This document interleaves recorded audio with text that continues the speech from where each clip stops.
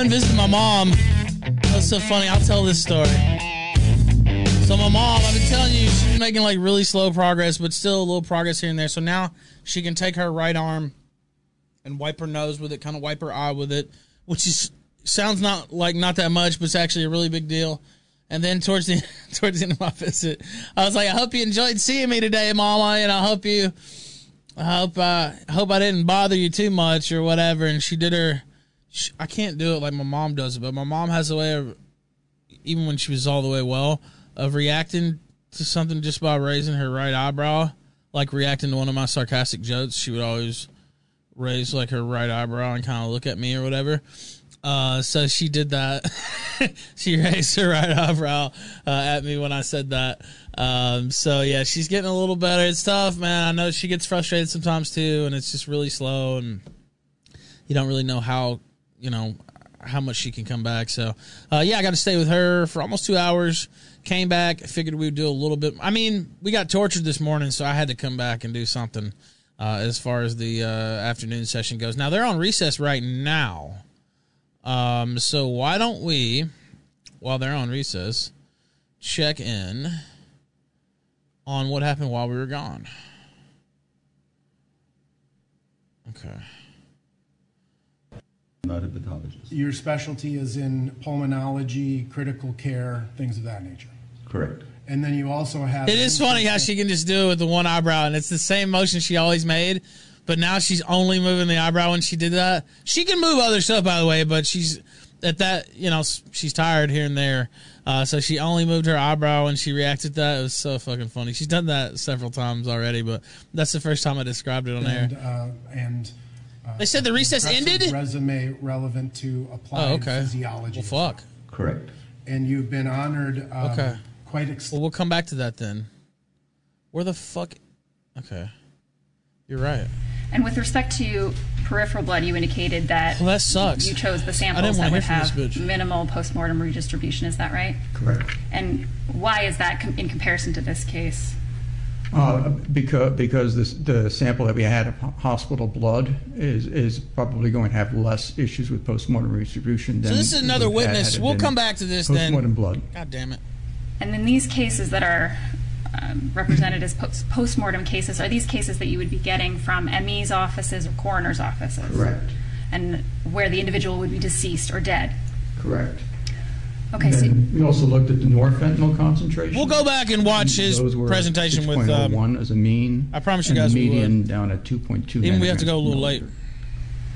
So just to clarify, with respect to these postmortem cases, the average level of fentanyl was 16.8 nanograms per milliliter, and the average level of norfentanyl was 6.01 nanograms per milliliter. Is that right? Correct. Next slide, please. What's shown here? So this slide shows what's up, Pam? Postmortem cases with no norfentanyl, again for the year 2020.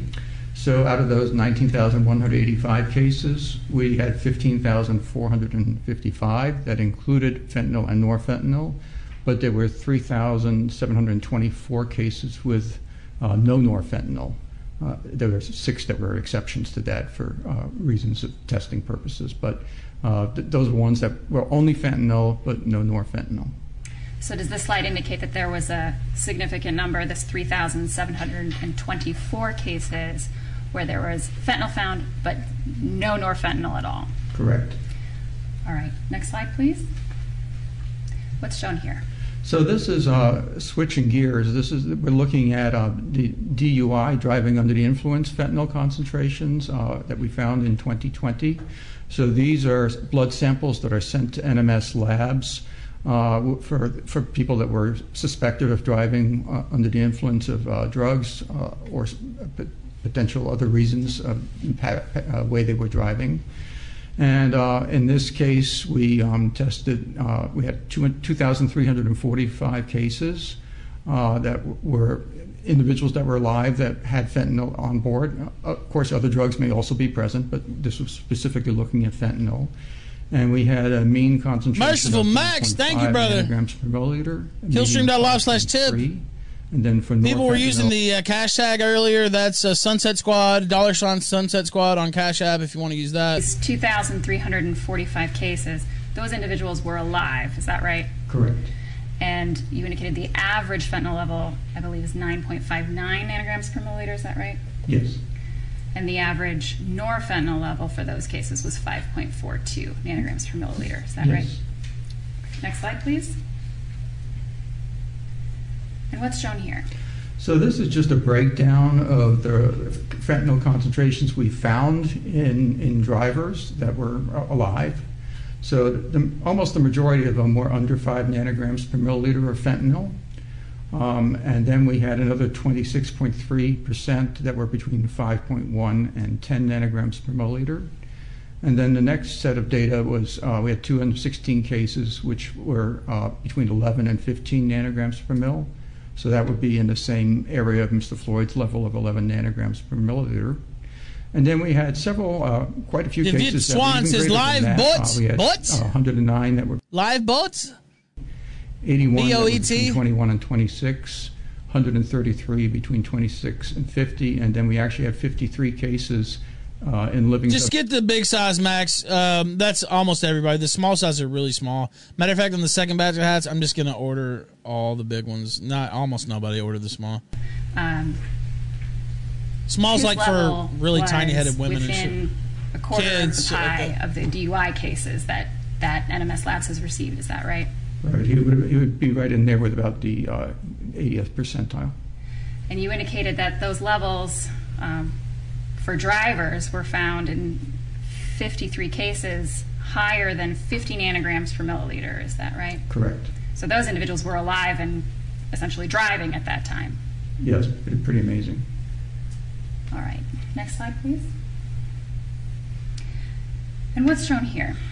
So this is basically the postmortem concentrations or samples that were hospital blood samples that were submitted by Mr. Floyd, for Mr. Floyd, and we found fentanyl at 11 nanograms per milliliter and norfentanyl at 5.6 nanograms per milliliter. Next slide, please.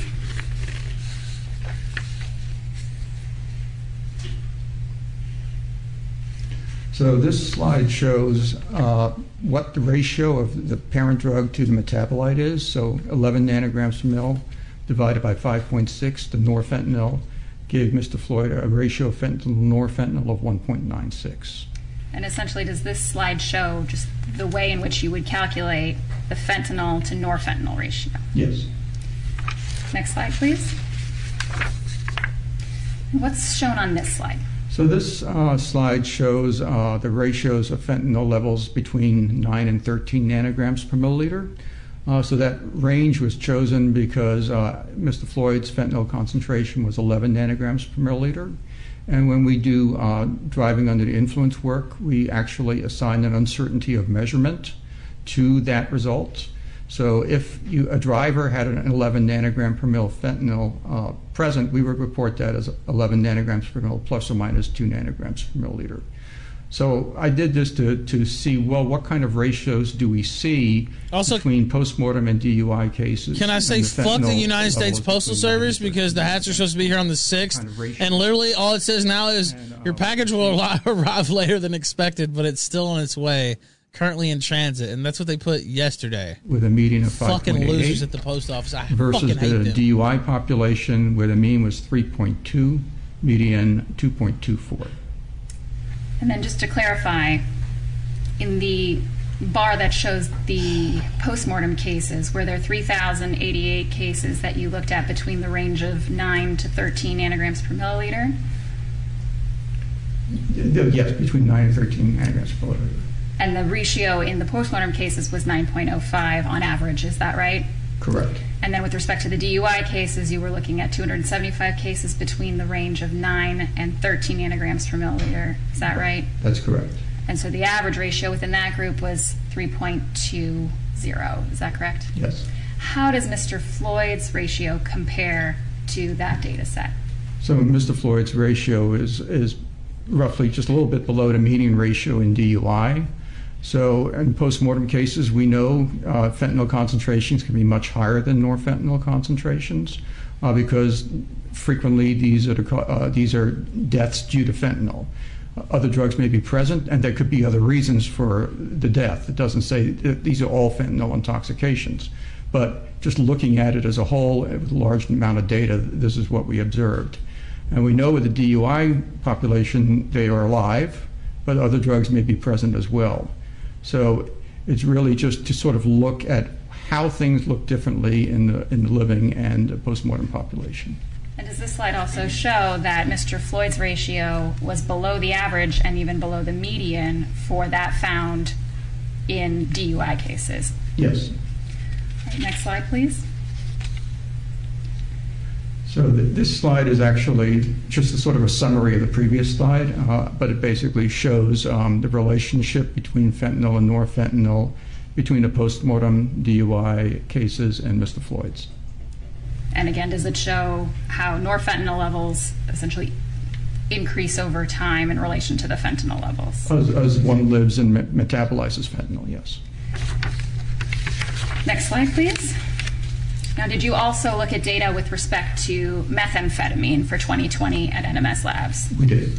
And what's shown on this slide that's up right now? So this slide shows the concentration of the methamphetamine found in Mr. Floyd's hospital sample. It was 19 nanograms per milliliter. And then, as we talked about earlier, amphetamine was below the reporting limit, so it was not reported. Not reported, but detected as part of your confirmation process. You can see it in the confirmation data, yes. Next slide, please. And what's shown here? So this slide shows DUI on methamphetamine cases with amphetamine and without amphetamine as a metabolite.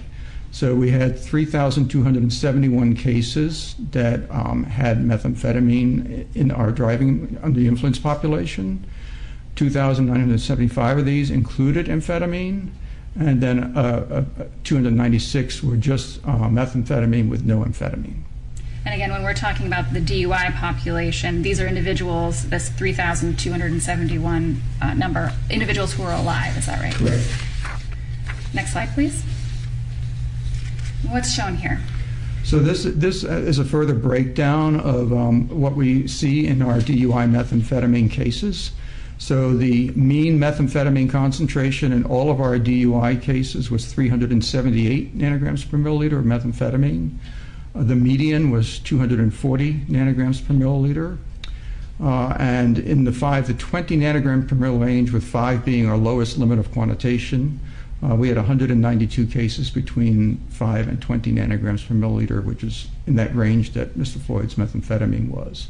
And does this graphic also show Mr. Floyd's level of 19 nanograms per milliliter? Yes, it does. It shows on the bottom, and again, 94% of the DUI cases that we tested had methamphetamine concentrations in excess of 20 nanograms per milliliter.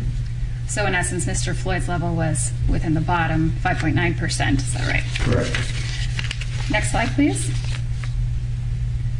And what's shown here? So this is just a further breakdown of what kind of methamphetamine concentrations we have observed in drivers in 2020. And again, other drugs may be present. But in this case, we had 196 cases between 5 and 20, 306 between 21 and 50, 399 between 50 and 100, 571 between 101 and 200, 1,010 between 201 and 500, 578 between 501 and 1,000, and then an additional 215 cases that methamphetamine was greater than 1,000 nanograms per milliliter. So again, you had 215 cases where the number was greater than 1,000 nanograms per milliliter, is that right? Correct. And the biggest piece of the pie, the 30.9% of the cases were between 201 and 500 nanograms per milliliter, is that right? Yes. So Mr. Floyd's level of 19 nanograms per milliliter, that was exceptionally low, is that right? In relationship to the DUI driving population, yes. Nothing further, Your Honor. No.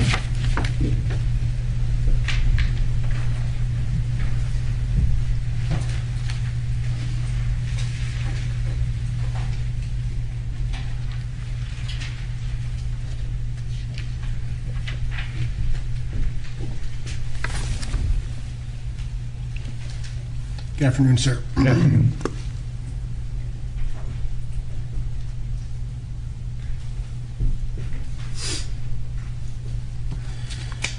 All right.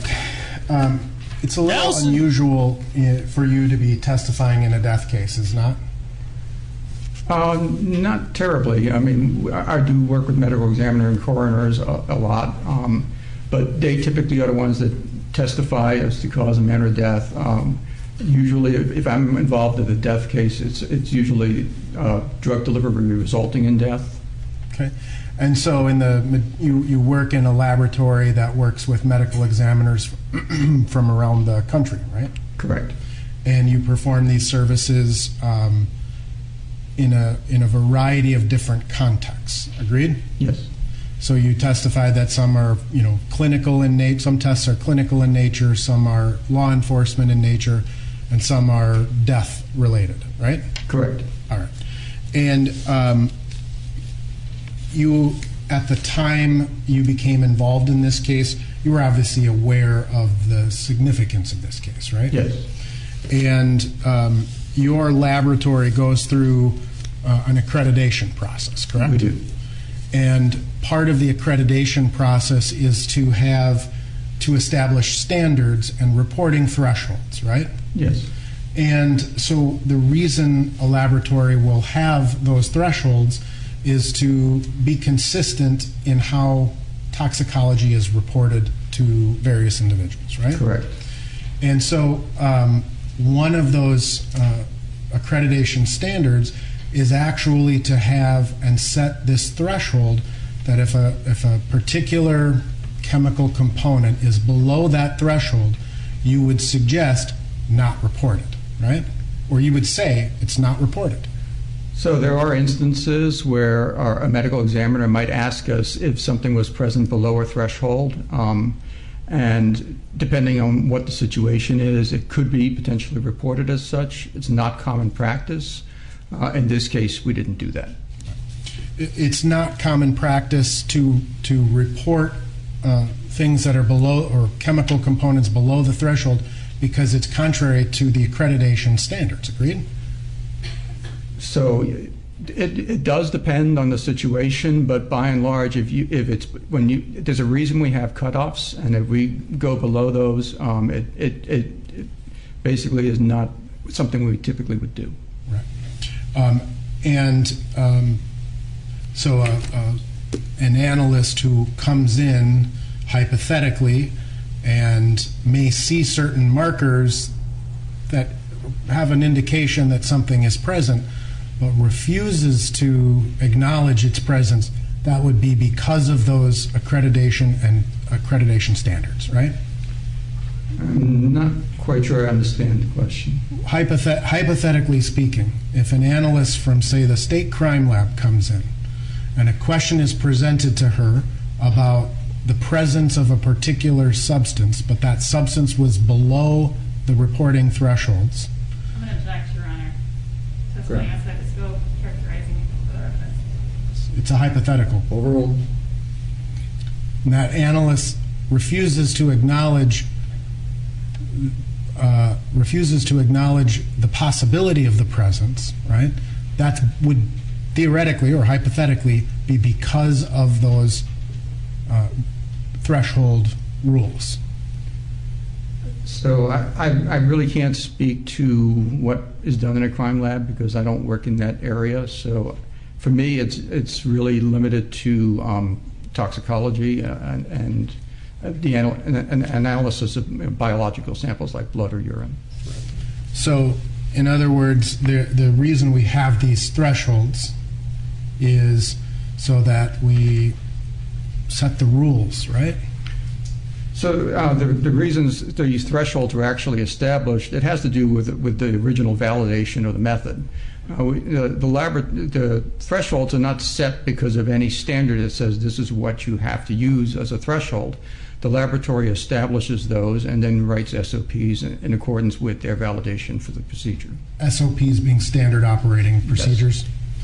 And so if the laboratory sets this standard and says, here's the standard, and then does something in contravention or report something that is against that standard, that would be a violation of the standard operating practice, right? If it were reported without any explanation, yes. So just a few kind of follow-up questions to your testimony. You've met with or spoken with members of the prosecution team several times, right? Yes. Including February 26th, March 5th, March 12th, April 5th, and April 6th? That sounds right. I don't know the exact dates. Understood. You wouldn't disagree with me if I told you those were the dates? I wouldn't. And I was provided with meeting notes and summaries of your conversations, right? Yes. All right. So I just want to make sure that I understand and the jury understands the difference between fentanyl and norfentanyl, okay? Okay. You would agree that fentanyl is the active ingredient, or when you report the fentanyl concentration, it's the active ingredient, right? Yes.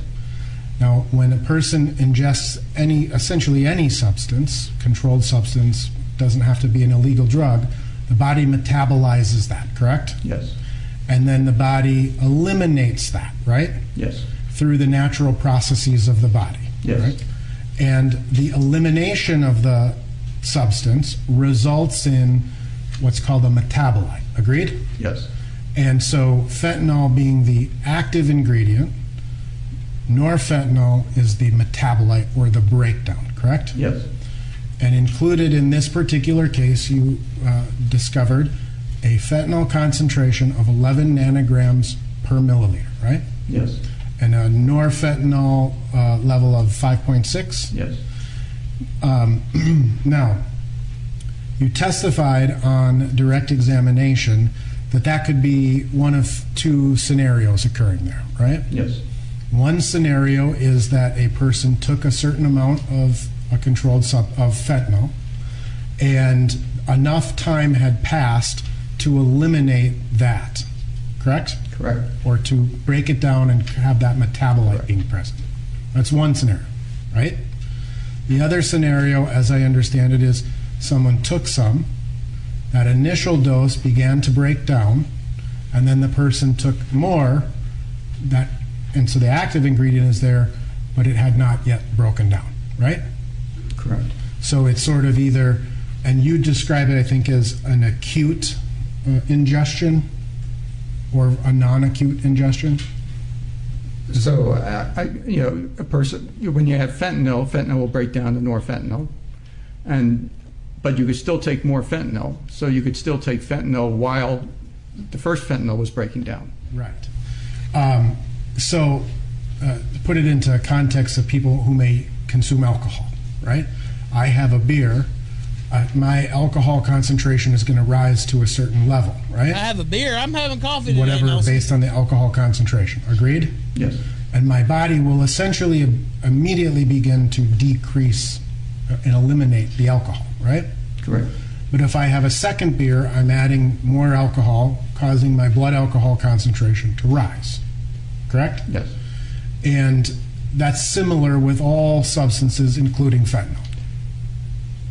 In general, yes. I mean, so alcohol is eliminated at a fixed rate over time. There's only so much you can eliminate with time. With drugs, some drugs, it's a little different. But some drugs may be faster, some may take longer, right? And when you describe the results in this particular case, you're talking about, I'll strike that, sorry. So there's, based on a strict interpretation of these test results, there's no way to determine at what point any particular amount of fentanyl was ingested. Agreed?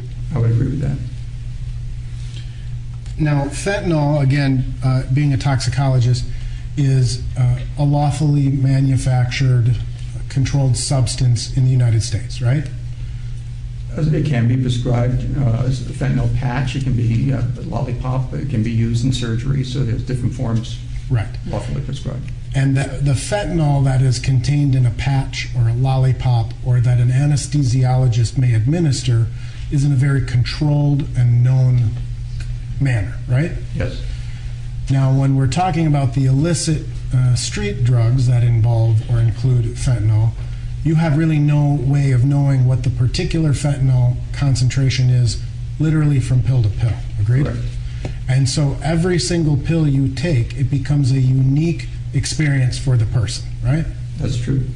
And so regardless of whether you have a tolerance or a non-tolerance, any single incident could cause an adverse reaction. Well, sure. If you suddenly had a pill that was 10 times the amount of fentanyl than another one, then yes. And you have no idea, right? You don't know from pill to pill, true. Right, because they're not manufactured in a... They don't have standards and practices for the, Maurice Pill Press or whatever the fuck, yeah. Maurice Hall, what's that guy's name? Now, in terms of... Getting close to 500 You again. Smash the understand like. that there were some pills found Sorry, I've been taking care of business floor on... of the squad car, God, so much That's shit's my going on, understanding, you yes. wouldn't believe. and those pills were tested and contained the DNA of George Floyd, right? I heard that, yes. Heard that. You mean And, you heard that? Presumably those pills were not in there prior to Mr. Floyd being in the squad car, right? I assume not, yes. Shit. And so Well, how would they have you gotten his understand DNA? that as those pills were tested, those pills were at least appeared to be partially ingested or partially dissolved. Okay. And so there would be evidence of This guy an don't want to admit acute shit. ingestion of fentanyl and or methamphetamine at the time Mr. Floyd was in the backseat of the squad car. Objection, Your Honor. Outside the scope calls for speculation. Let's do one objection. Which one would you like? Speculation. Hey, Sherry, thank you. Sustained.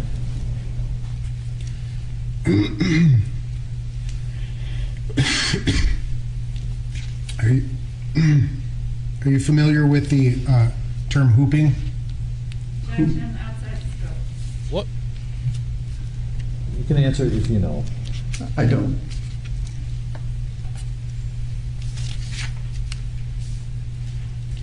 Now, in terms of your slideshow, and I don't have an electronic copy of it, Do you know what hooping is, chat, by the way? It's when you plant something in your ass. your slides.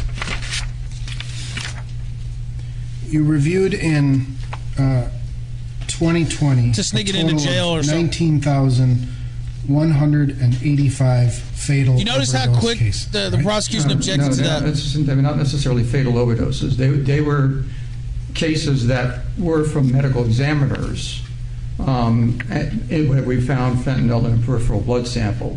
But they could have been homicides, they could have been other drugs involved. So they were just basically random fentanyl concentration. Gotcha. So someone may have been shot as a part of and killed as a result of a gunshot, but as a result of the autopsy process, they collected the blood and analyzed the blood as a part of the normal autopsy process, right? Correct. So the cause or manner of death being, gunshot wound, homicide, but we still look at the blood, Yes. right? Okay. And it was a total of 19,185, right? Correct. Peripheral blood samples. So when the slide says 19,185 fatal overdose cases, you're not suggesting, it's somewhat misleading, I think, to me, because you're suggesting it's a fatal overdose case. I didn't think it said that. Well, we can. If it did, I mean, that was something. Oh, you're I a little corrected misleading, huh? On the other day, and I said that's not correct. Okay. So just, this is, and I apologize for the writing, where it says fatal overdose cases, that's not correct. Sidebar. Oh, now they want a sidebar. Man, he's raking them again, dude. God, they want a timeout so badly. All right. Okay. Also, man, I'm dealing with some I can't even talk about it. God bless. Okay. That's the fun stuff. Also, we're up on killstream.live/tip, killstream.live/entropy. I'll put those links or get them put in the YouTube chat here pretty soon. You guys on Trovo should already know that. Got a little bit of support already. Big support this morning as well. We'll be here until probably about 6 p.m. Eastern, maybe. Then we'll clean up some testimony when we get a break. So we won't go any later than 6:30, but we'll definitely play that segment from earlier that we missed. Here's the jury. We're going to take our 20-minute recess. We're going to do a little work in the break, but we'll give you 20 minutes. Thanks. Let's see. They're going to do a little work.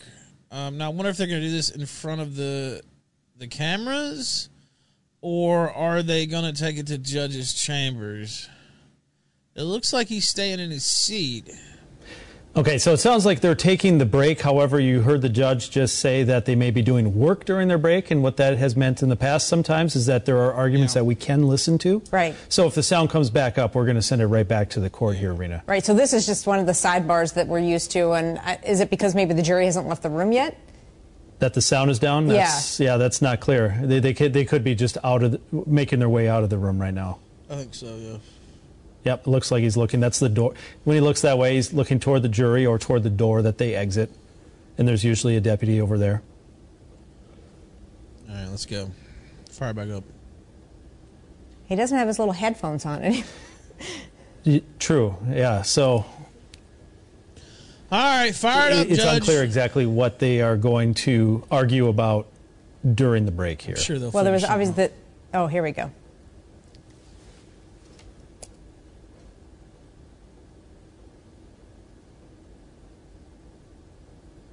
Any light to shed on this? What's going on? Yes, sir. I received a bait stamp 49606, and apparently, and I printed it, and I started working on my preparation. Apparently, at some point, I received an updated copy of this same presentation, and it's 49623. So it's like 17 pages later, and I'm just trying to verify when I received that, because I was using this as preparation. This was all last night.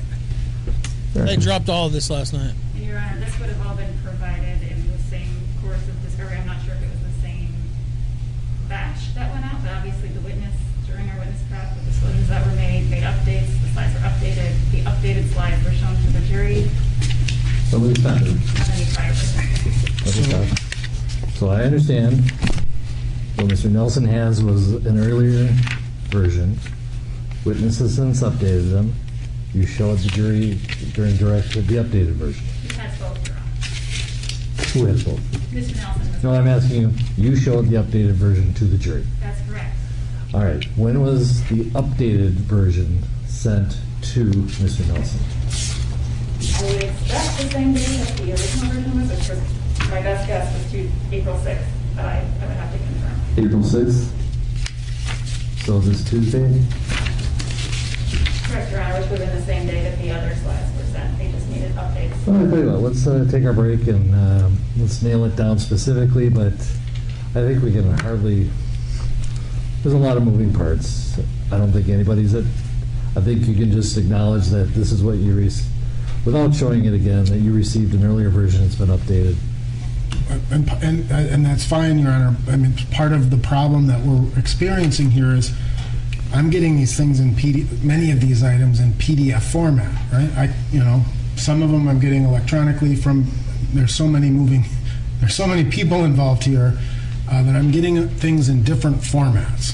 So if I can have a second to speak with Ms. Voss. Yeah, I guess it just seems like there's a good faith passing in the night of different versions, and nobody should be criticized. I don't think so, Judge. Again, let's I don't think so, Judge. Tell the jury this is the latest one and this is what it is. And that's perfectly fine, Your Honor, and I am happy to provide an extra copy. We are happy to provide and republish the slides that were presented to the jury, but I do want to make sure that we're not showing the jury inaccurate information. That's all.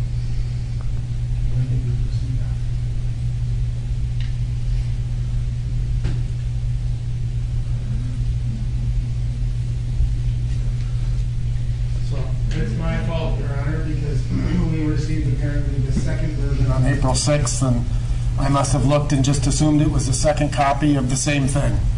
Let's just clean it up when the jury comes back. Tell them that you were relying on an earlier version. The amended version is the one that the witness showed during direct examination, and leave it at that. And perhaps it would help if I could get a copy of that. Okay, work on it until we're done with the break. Let's reconvene at, where are we at now? About 2:40 or 3:40? 3:40. Thank you. All right, 3:40. They're gonna come back. That's like All right, Lou. 15 minutes. Why don't we jump into what we missed earlier? Extensively for your work in that regard, right? Correct. You're not a Minneapolis police officer. Correct. It's fair to say that the training that is provided by the Minneapolis Police Department in terms of medical care comes nowhere close This is what we missed to earlier. your level of expertise. Correct. You understand that Minneapolis police officers are not even EMTs. Correct. They have a basic life-saving certificate dealing with gunshots, chest seals, tourniquets, and CPR, right? Yes. So you've also had the opportunity to review a lot of the body camera footage, correct? Yes. You've done, I think you testified that you've watched these videos hundreds of times. Correct. And you've watched them all from all different angles, correct? Correct. And you've had the luxury of slowing things down, moving it into slow motion, still framing various times, right? Correct. And so your analysis of this case comes after hundreds, if not thousands, of hours of time spent looking at this information. I don't know the total amount of time that I've spent, but it's substantial. Right. So then you ultimately, based on the review of all of that, you prepared a report, correct? Correct. And you provided that to the state of Minnesota in late January of this year, right? January 27, yeah. Right. And after that, you've had numerous meetings with the prosecution team in this case? By phone or by Zoom, yeah. Right. Including January 30th of this year? I don't know the dates, but I mean, that sounds correct. Right. So if I were to tell you the dates were January 30th, March 3rd, March 9th, March 17th, March 21st, April 6th, and April 7th, you would not have any reason to dispute me. I'd have no reason to dispute. And you understand that notes are made of those meetings and provided to the defense in this case, correct? I understood that. Yep. And then you've also been able to spend a substantial period of time preparing the exhibits that the jury was able to see earlier today, right? Correct.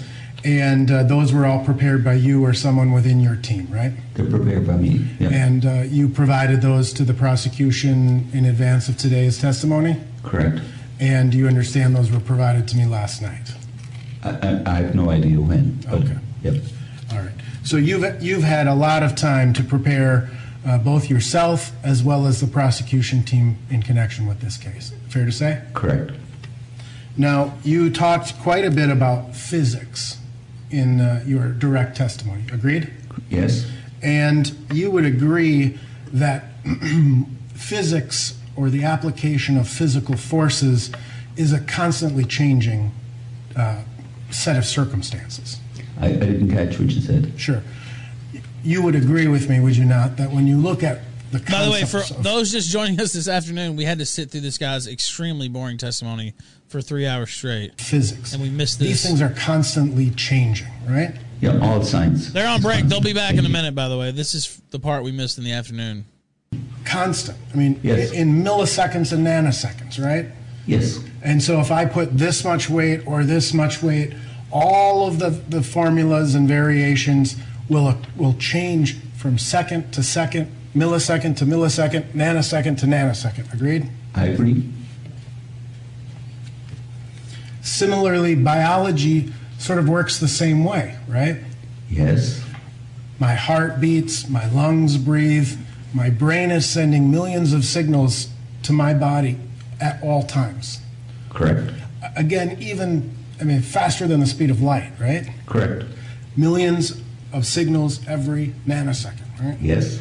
And I think in your report, you even kind of discuss that when you're talking about these instances, when you're talking about the physics or the biology, what you're really talking about is a single kind of nanosecond. But all of these processes are working in concert at all times, right? Right. I mean, the way we calculate it is the mean value, but I mean, it's then into one instant. Tactics, thank you, sir. You've taken this case, and you've literally boiled it down into a nanosecond. Oh, I wouldn't say that, no, because it's obviously in my report, as you see, it's sequentially, there's a whole chronology. I begin from the time the knee is placed on the neck, and then all the time until what's happening in Hennepin County ER. Right. And so your report talks about the sequential nature of things, but when we talk about the biology and the physics of this case, these things are working simultaneously, contemporaneously, all together, right? That's correct. In an incredibly rapid fashion. Yes.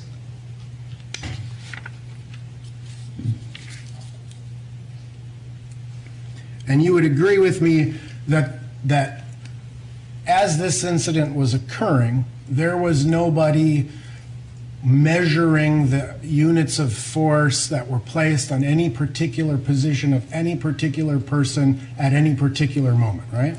There was nobody there measuring them at the time. I agree that, but they're all calculable. Understood. And that's when you calculate them, what you have to do is you have to boil it down into what you would call the mean or the average, right? Correct. And so whenever we look at the concept of an average, there are things that are happening moments before, moments after, right? Yes. And forces will increase or decrease relative to the nanosecond of time. Agreed? Correct, yeah.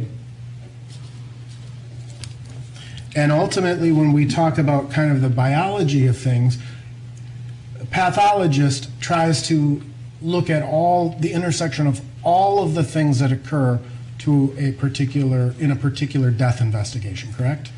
But, I mean, they're not looking at anything to do physiology. Understood. But they're also looking at how other factors may contribute to the death of an individual, right? I mean, they're basically looking... No, sir. Sorry? It's a yes or no, sir, so I'm objecting. Well, yes, partly. Okay. They're looking at things beyond a nanosecond. Agreed?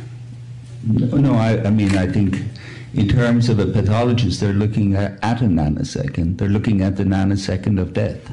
Right. But they're taking into consideration things simply that extend beyond physiology, right? I mean, they're looking primarily at pathology. Right. So what causes the heart to stop, what causes the lungs to cease to function, etc., right? They're making an inference based on a pathological time point. Right. Considering a multitude of biological factors that are involved in the death of a person, right? I mean, it's the same as any physician is looking at a multitude of factors.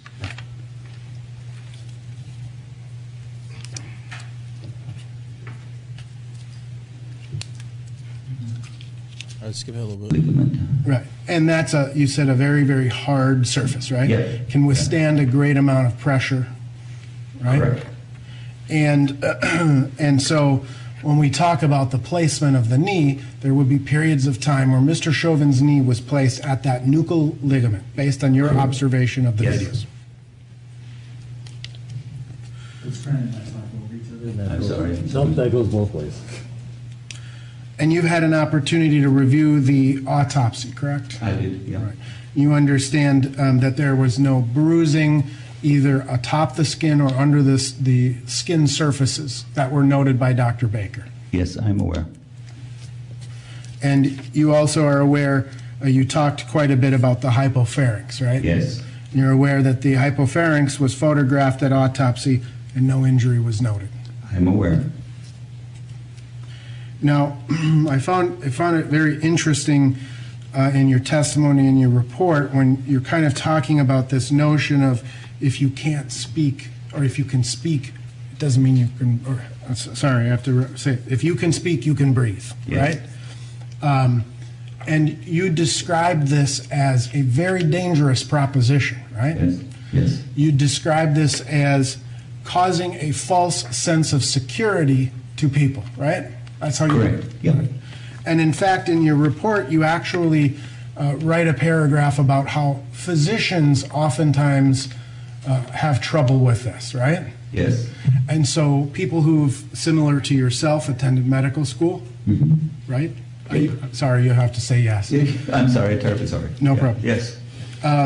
So, intelligent men and women who've graduated from college, gone on to medical school, and are engaged in the practice of medicine sometimes have problems with this notion, right? Yes. A patient comes in and says that they're having trouble breathing, and oftentimes a physician will not believe them, essentially. It's important, Mr. Nelson, to make sure we're talking about speech or difficulty in breathing, because they're different. Right. Well, you write in your report that some doctors incorrectly consider patients to be hysterical. Your Honor, may we approach? Let's see, Jones. Your Honor, the purpose of the report is hearsay. It's not evidence. It's not property. Overruling from it. Overruled. You wrote in your report that some doctors incorrectly consider patients hysterical and the symptoms imaginary in nature, which further aggregates patient distress. Right? Yes, I recall. And you wrote that this view represents a physician's failure to understand the fundamental cause of a clinical disorder. Right, but I'm talking about a different thing there. That's hyperventilation syndrome. So somebody Damn. comes in. He overruled that very quick as different fuck, than didn't he? the difficulty with speech. They're really Sherry, apples thank and you. oranges. Okay. But if physicians, right, someone comes in and they're hyperventilating and they articulate to their physician, Yes. I can't breathe, Yes. right? And it's hyperventilation syndrome, right? Yes. And physicians oftentimes, as you indicate, Yes. confuse this issue. Correct. They blame the patient, right? Or I don't have to blame the patient, but I mean, they certainly missed the diagnosis.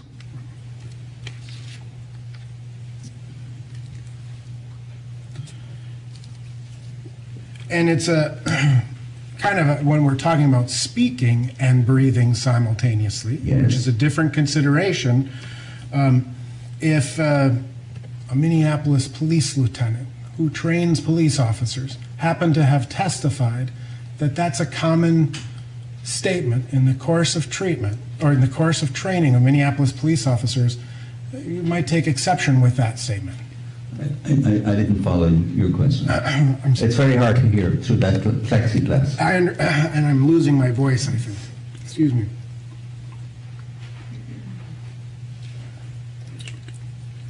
If a Minneapolis police officer, I'll try to talk closer to the mic.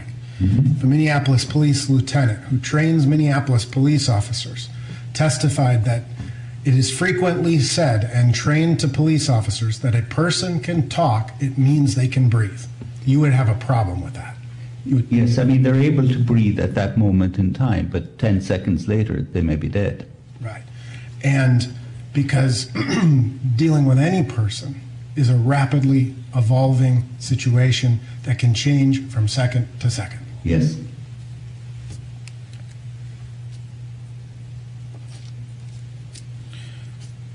Now, in terms of the calculations that you've made, you would agree that your calculations are generally theoretical, correct? 640 watching No, they're not live. theoretical. I mean, they're based on Waiting for direct them to come back. measurements. They're based on extensive back already? research. But you're making certain assumptions in the application. The question is they may have No, they're not touched on. back yet. They're breaking shit down. Okay. Application of that science, are you not? Very few assumptions. You're assuming the weight of Mr. Chauvin. Right, I'm aware. So, I mean, obviously, I'm aware that there's two different weights that are given. And you're assuming the weight of the equipment that the officer wears. Yes. And you've not actually ever physically measured the weight of the equipment a police officer carries, correct? No. I mean, I took the measurements that are reported. And you're not actually weighing what Mr. Chauvin weighed on May 25th of 2020. No. And in your measurements, you appear to be, at least from I bet you don't my even live, understanding, bro. which is going to be limited. But from my understanding, is that your measurements assumed an equal weight distribution between the right and the left legs. Yes, that's correct. All right. And so again, as we know, as things change and evolve and flow, weight is pretty frequently redistributed, right? That is correct.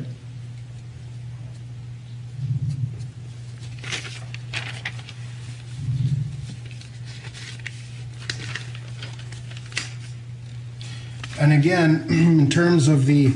By the way, we'll finish this up. They're going to go back live in a minute. At the end of the day's testimony, we'll come back and finish this up. I know we're having to go out of order a little bit, but we're trying to cover as much as possible with the time we have. EELV. Am I saying that right? The EELV? That's the... Can you... End expiratory lung volume. All right. You're also basing that those calculations on the presumption that a person is a healthy individual, right? For the ELV, it's not going to change, really.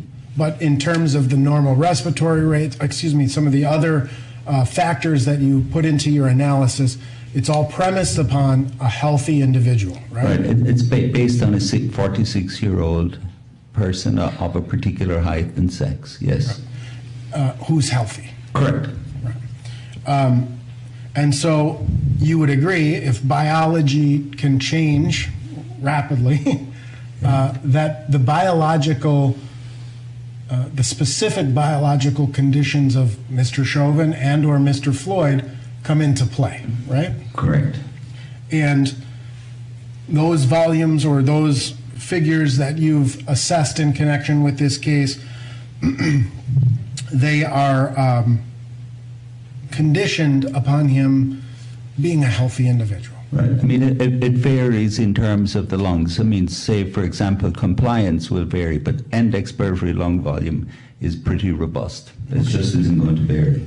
Okay, so but other factors, like you said, what was the first sentence? Lung compliance will vary from one person to the next person, but it varies different segments within the lung. They're not all monolithic.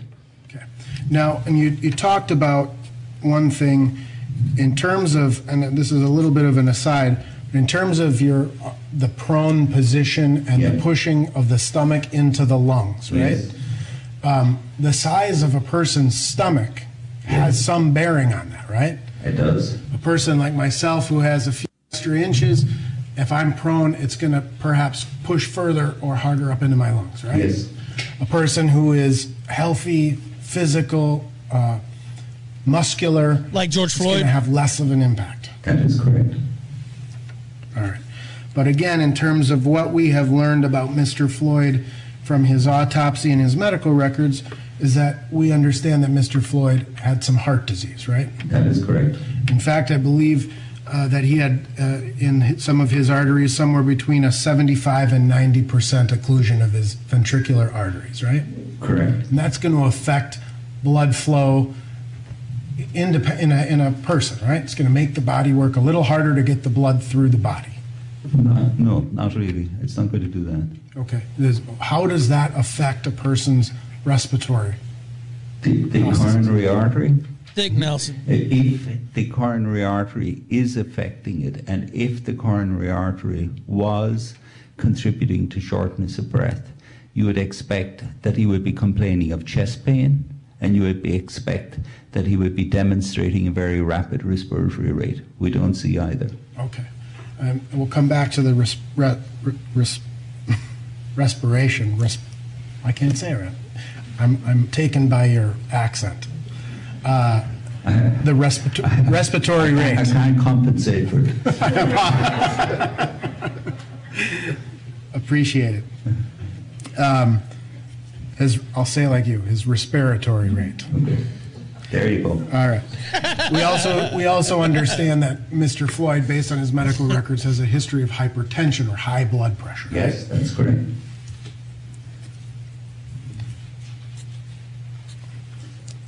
Now, in terms of, we also understand that Mr. Floyd had previously been diagnosed with COVID-19, right? Correct. And he may not be have been symptomatic on March 25th, but it's fair to say that a lot is unknown about the effects of COVID-19 on a person's lungs, long term. I mean, not as much as it would appear to be the case. I mean, because obviously it's a virus. Something like a heart attack or something else. They're back live. We'll go back to that later. Cause the death, right? That's correct. These are simply blood samples, right? Correct. And when you look at these This is blood another samples, you say the mean level of these samples was 16.8 nanograms per milliliter, right? Yes. And when we say the mean level, you're talking the average, Yes. right? So if you take up all of the 19,185 cases, add up their levels, and divide them by the number of cases, that's the average, right? Correct. And the median being 10 nanograms per milliliter, Yes. right? Meaning that's just 50% of the cases have higher fentanyl levels and 50% have lower, right? Yes. And again, we can't differentiate what the actual cause or manner of death was in any one of these cases, right? That's correct. Now, in terms of the 19,185 cases, when you're looking at the inclusion of norfentanyl versus the exclusion, the vast majority of those cases included norfentanyl, right? They did. 15,455 of the 19,185 cases. That's correct. By the way, shout out Ali. Now, when Sent a you super look chat at earlier. the I'll play DUI that video later. concentrations, obviously people are, this is a little bit of a different type of a situation, right? People are alive. Yes. They're driving a motor vehicle, right? Yes. Presumably. Or sleeping in one. Right, I suppose. And here again, there were 2,345 DUI cases, right? Yes. The average level was 9.59, right?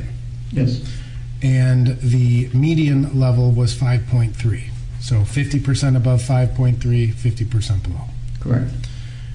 Nevertheless, they were all arrested for DUI, right? Well, again, as I mentioned, other drugs may be present, so we. Right, just thank you, looking at brother. fentanyl. On And so Entropy. what we're really doing is we're trying to Killstream.live/Entropy. isolate and create some form of a comparison of Mr. Floyd's fentanyl levels and his norfentanyl levels to some sample of population, right? Correct. He said, One love the sample court of streams. population we Thank know you. is alive, right? Because they're driving a car. And the other sample, we have no frame of reference. Did they die from fentanyl overdose or did they die from some other reason? We have no context. That's correct. All we know is they're deceased.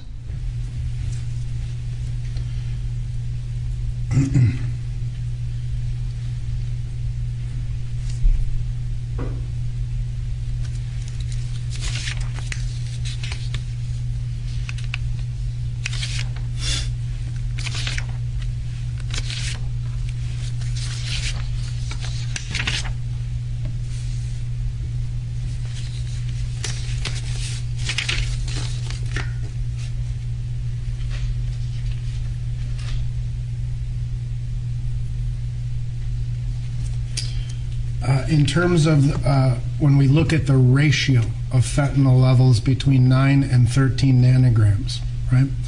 Of the 19,185 postmortem cases, 3,088 of those cases had a similar fentanyl concentration to Mr. Floyd, right? Yes. Again, of the 3,088 cases within that range, we have no frame of reference or no context as to what percentage of those people died from fentanyl overdose versus some other cause or manner of death. That is true. The only thing we have is a similar concentration. All right. And so, statistically kind of speaking, it's fair to say that some of the 3,088 people in that category died of fentanyl. S in the chat for fentanyl, Big And some Floyd. percentage died of some other cause. Yes.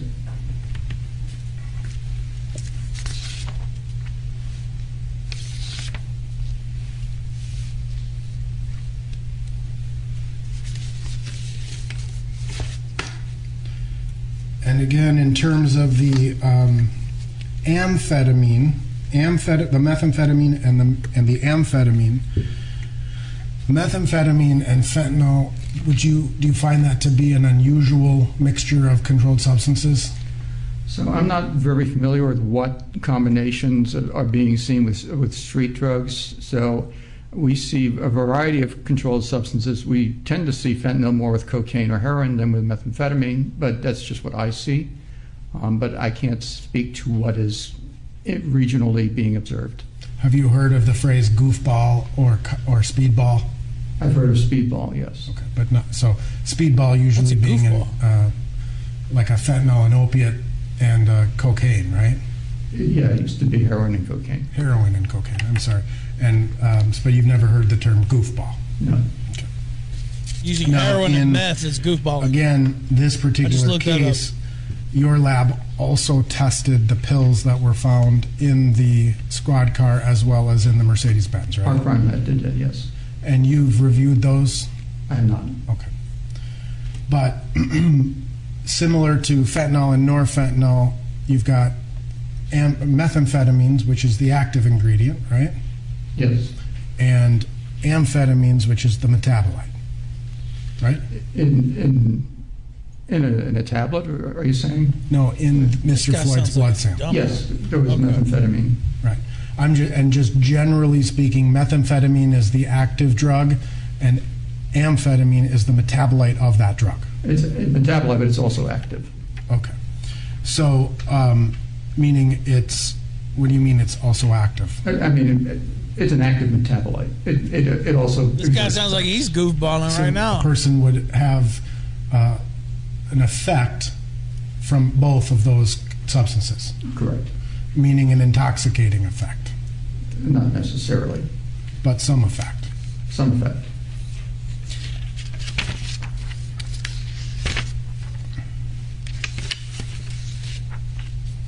Relevant to the DUI population, Mr. Floyd's amphetamine and methamphetamine ratio was on the low side, right? So we didn't look at the ratio of methamphetamine to... you didn't look at the ratio? Amphetamine with Mr. Floyd because... What kind of doctor are you? Limit. It's not on the report. We didn't report it. Okay. So you can't compare the ratio, but his methamphetamine level was on the low side. Compared to the DUI population, yes. And in comparison to the DUI population, as well as the postmortem cases, again, there may have been other drugs, as you say, on board, yes. Right? Okay. I have no further questions, Colonel. Redirect. Get this bum out of here.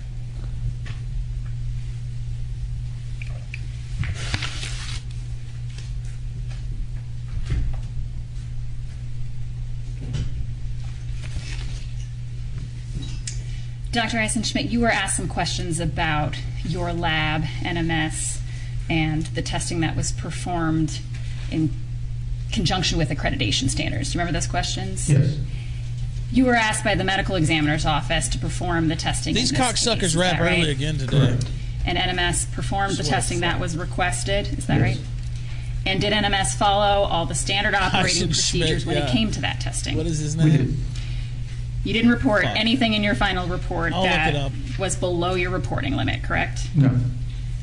But you maintain that data in connection with your standard procedures. Is that right? Yes. The Daniel result, the data Eisenschmidt. shows what we found. Eisenschmidt. And why do you do that?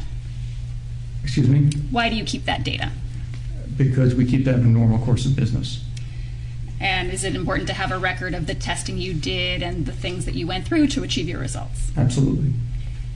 You were also asked some questions about the methamphetamine level that Mr. Floyd had in his system. You indicated that it was a low level, that 19 nanograms per milliliter, correct? Yes. And it was so low, in fact, that you wouldn't expect to feel an intoxicating effect from that level, would you? I would not. And in fact, so low that as part of your lab procedures, you'd want to rule out that it's not just a contaminant. That's how low it was, right? I wouldn't say that. I mean, it's real. It's there, and it was confirmed. And it was confirmed, part of that confirmation process was that the amphetamine at least supported that it was not just a contaminant. Is that right? That's true. But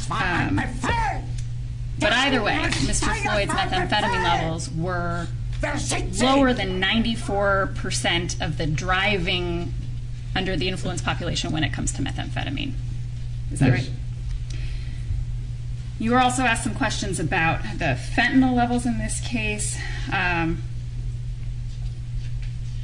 Obviously, depending, as you described earlier, depending on an individual's tolerance, a level of 11 nanograms per milliliter could have a different effect on a different person, on different people, depending on their level of tolerance. Is that right? Yes. And in your experience with respect to she looks like one of those creatures from Fallout. Fentanyl use. There are a number of cases where you would expect to see no norfentanyl. I forgot it's been a while since I played Fallout. So yes, we do observe that in cases where we know something's acute. Let's say with somebody that dies with a syringe in their arm or something like that. And if somebody dies with a syringe in their arm, you would expect there to be little to no norfentanyl. Is that right? Correct. Why is that? Yeah. Because it's a very acute amount. It doesn't mean you could never find it, because there could be previous fentanyl use, but that's just not our general observation in that kind of situation. And in that way, the ratio becomes important. Is that right? Correct. And why is the ratio important? Because that basically documents how acute the fentanyl was relative to its being broken down to fentanyl, or fentanyl, excuse me. And so Mr. Floyd's ratio of 1.96, 11 nanograms per milliliter of fentanyl to 5.6 nanograms per milliliter of norfentanyl, supports that there was survival time after the ingestion of fentanyl. Is that right? Sustained. What does that ratio show you?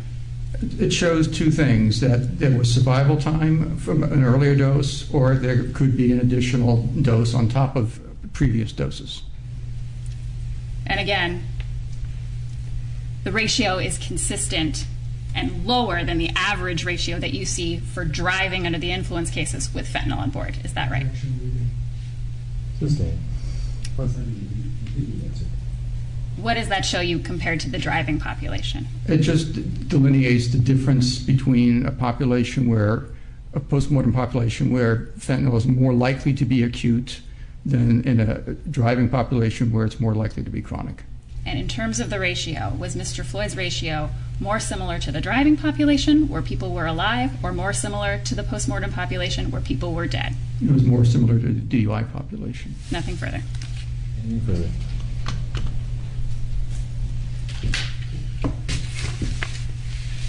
How can you answer that question when we don't know the context of how people actually died? You're on some bullshit. Because we still looked at a large number of data within that population.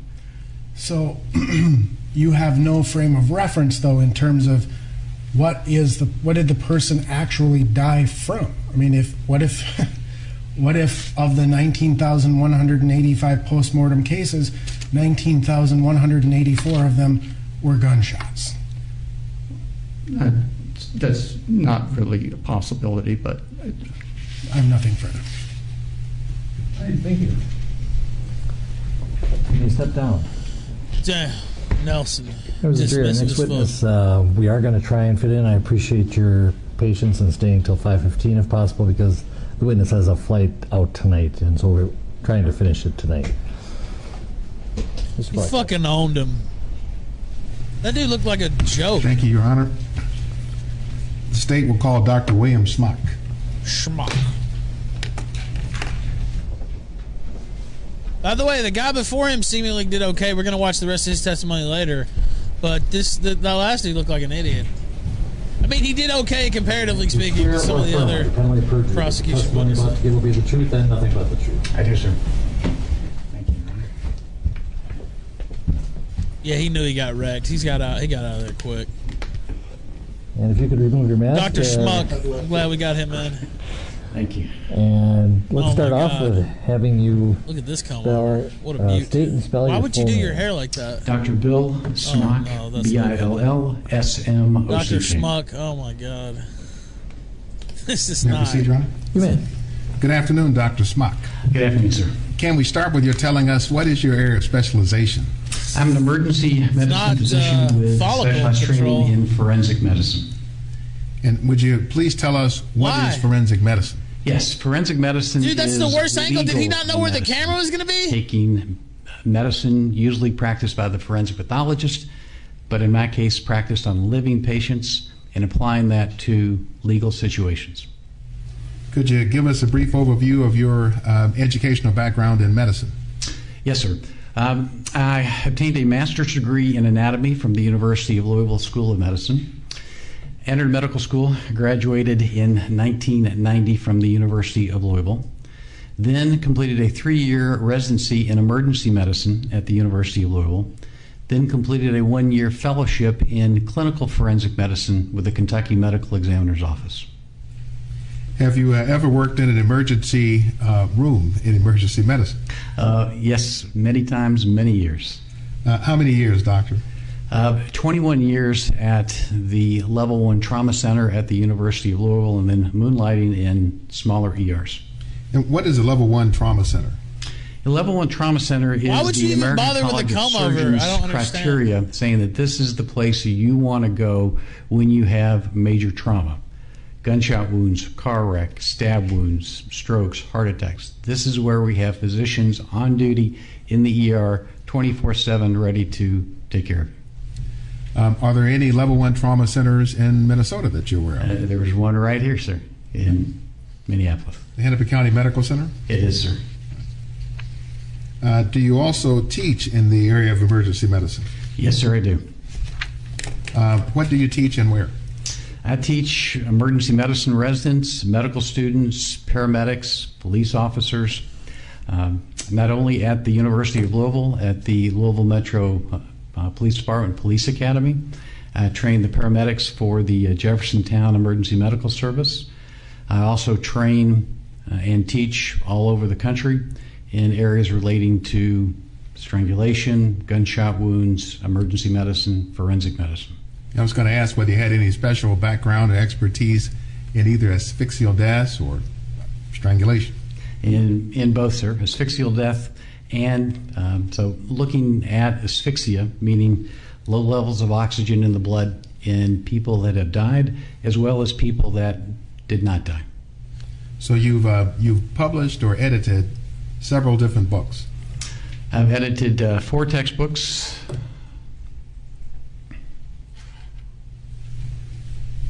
We won't read them, but I will show them and call them out. One, Domestic Violence and Non-Fatal Strangulation Assessment. That is one, sir. And is this a teaching book? It is. It's designed to, it's a workbook where you work through case studies looking at the injuries, understanding the injuries, how the injuries occur or don't occur in non-fatal strangulation. Another one called Forensic Emergency Medicine. That is correct, sir. That is the second edition of that book. And the third, larger one, Forensic Medicine, Clinical and Pathological Aspects. That is correct, sir. And what is this text for? That is a text, again, looking at clinical forensic medicine, which is forensic medicine but applied to the patient that is still alive in most cases.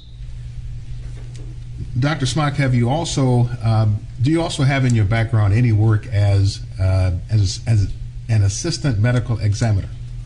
Yes, I do. What is that, sir? In Louisville, Kentucky, we started the program through the Kentucky Medical Examiner's Office of providing living forensic medicine consultations. That is, providing the same level of evaluation on someone who may have been shot, stabbed, but didn't die in the emergency department in the ICU compared to someone that may have died, given that same level of care. And so that program was started at the Kentucky Medical Examiner's Office back in 1990. And from 1991 through 1997, I was an assistant medical examiner at the Kentucky Medical Examiner's Office, providing those sorts of evaluations and consultations. So you have a background also then in clinical forensic 7:30 medicine. watching live. Yes, Let's Would you tell go. the jury what that is? Yes. Clinical forensics is, again, applying the same training that the forensic pathologist gets, from autopsies, the science, the medicine, but applying it to the patient that is in front of you that is still alive. And so what is the difference between someone who has sustained a gunshot wound that's dead versus someone who sustained a gunshot wound that's alive? What did that bullet hit? Did they survive? Did they get to the operating room in time?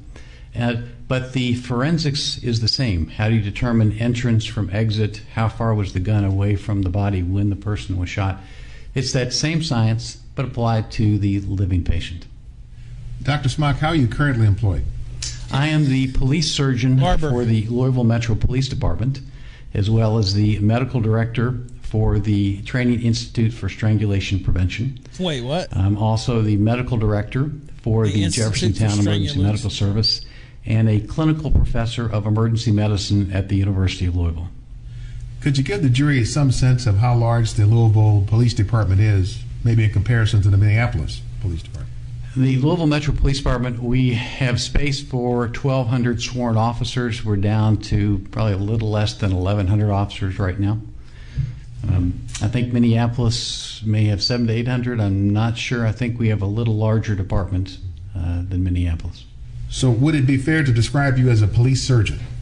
That is my title, sir. That is my role. That's my job. And so what are your duties as a police surgeon? It varies from day to day. They're multiple. It's the doctor that goes with the SWAT team when the team deploys to make sure that somebody gets hurt, suspect, hostage, officer, that there is a doctor there to take care of them. I advise the police chief on health care policy. I do occupational medicine, looking at the officers. He looks like he was cast from a TNT fitness for duty, drama when can about they go back police to work, force or some shit. write some prescriptions, antibiotics, Viagra. And most of the time is spent doing living forensic consultations, which means when a detective calls and says, "Doc, we've had a shooting," or Internal Affairs calls and says, "We've had an officer-involved shooting," I would then go to the scene, to the hospital, wherever that examination needs to be done, and do the assessment head to toe, just like a pathologist would do on someone that is deceased, but doing it on someone that is still alive.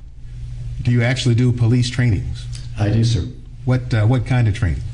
I get each recruit class. I get 4 hours of training with each recruit class that comes through. 2 hours is spent on the forensic evaluation of gunshot wounds. 2 hours is spent on strangulation, asphyxia, elder abuse, and child abuse. Have you treated persons with cardiac emergencies? Cardiac, oh yes, pre-hospital and in the emergency department. What about dealing with patients who struggle with either methamphetamine or fentanyl addiction? I thought Dabney Coleman was dead. Either again, on the scene JD, thank you. or in the emergency department. Sticker. Are you familiar with the or symptoms of overdose for either fentanyl or methamphetamine? Very familiar, sir. Can you tell us what Narcan is? Narcan is an agonist that will block the effects of an opioid on the receptors in the brain. So if you overdose and you've taken too much narcotic and you are not breathing or you're close to going unconscious, if you give this Narcan, we give it intranasally, then that reverses it, displaces the narcotic. We're going to stream till the end of the day. You wake up. The courtroom day. Have then you we're going to had finish to the make testimony decisions from then about earlier. So administering probably till about Narcan 6:30. for either methamphetamine or fentanyl? You administer Narcan for fentanyl because it's an opiate, and that's what it reverses. And yes, I've administered Narcan hundreds of times. So one of the things I'd like to talk with you about with respect to Mr. Floyd is drug tolerance. Is the subject of opioid tolerance something you're familiar with? Very familiar with, sir. Can you help us to understand the concept of drug tolerance? Tolerance is what does the body repeatedly sees a certain drug. The most common we think about is alcohol. That does somebody build up a tolerance, meaning at one time you're a naive drinker, you take one sip, one bottle, whatever, you feel it. But if you are an alcoholic, you feel nothing because that is tolerance. And the same is true for amphetamines and as well as for opiates, for fentanyl. And whether you're talking about Percocet or other opiates, you build up a tolerance, which means it takes more of that drug for your brain to perceive the feeling, the high, whatever it is that you get when you take that medication or drug. So somebody who doesn't drink might feel the effects of one beer. Absolutely. Whereas an alcoholic, it may take, who knows? It may take multiple beers. Right. So, doctor, just for the jury, when you made reference to a naive drinker, would you explain what you mean by that? Because naive means somebody that doesn't drink or doesn't do any sort of drug. Naive means you're totally new. So, doctor, you've been retained by the state of Minnesota as an expert in this case. Yes, sir, I have. Are you being compensated for your time? Yes, sir, I am, and I hope so. Otherwise, my wife will be very unhappy with me. Could you tell us then what your hourly rate is? Yes, the government rate is $300 per hour.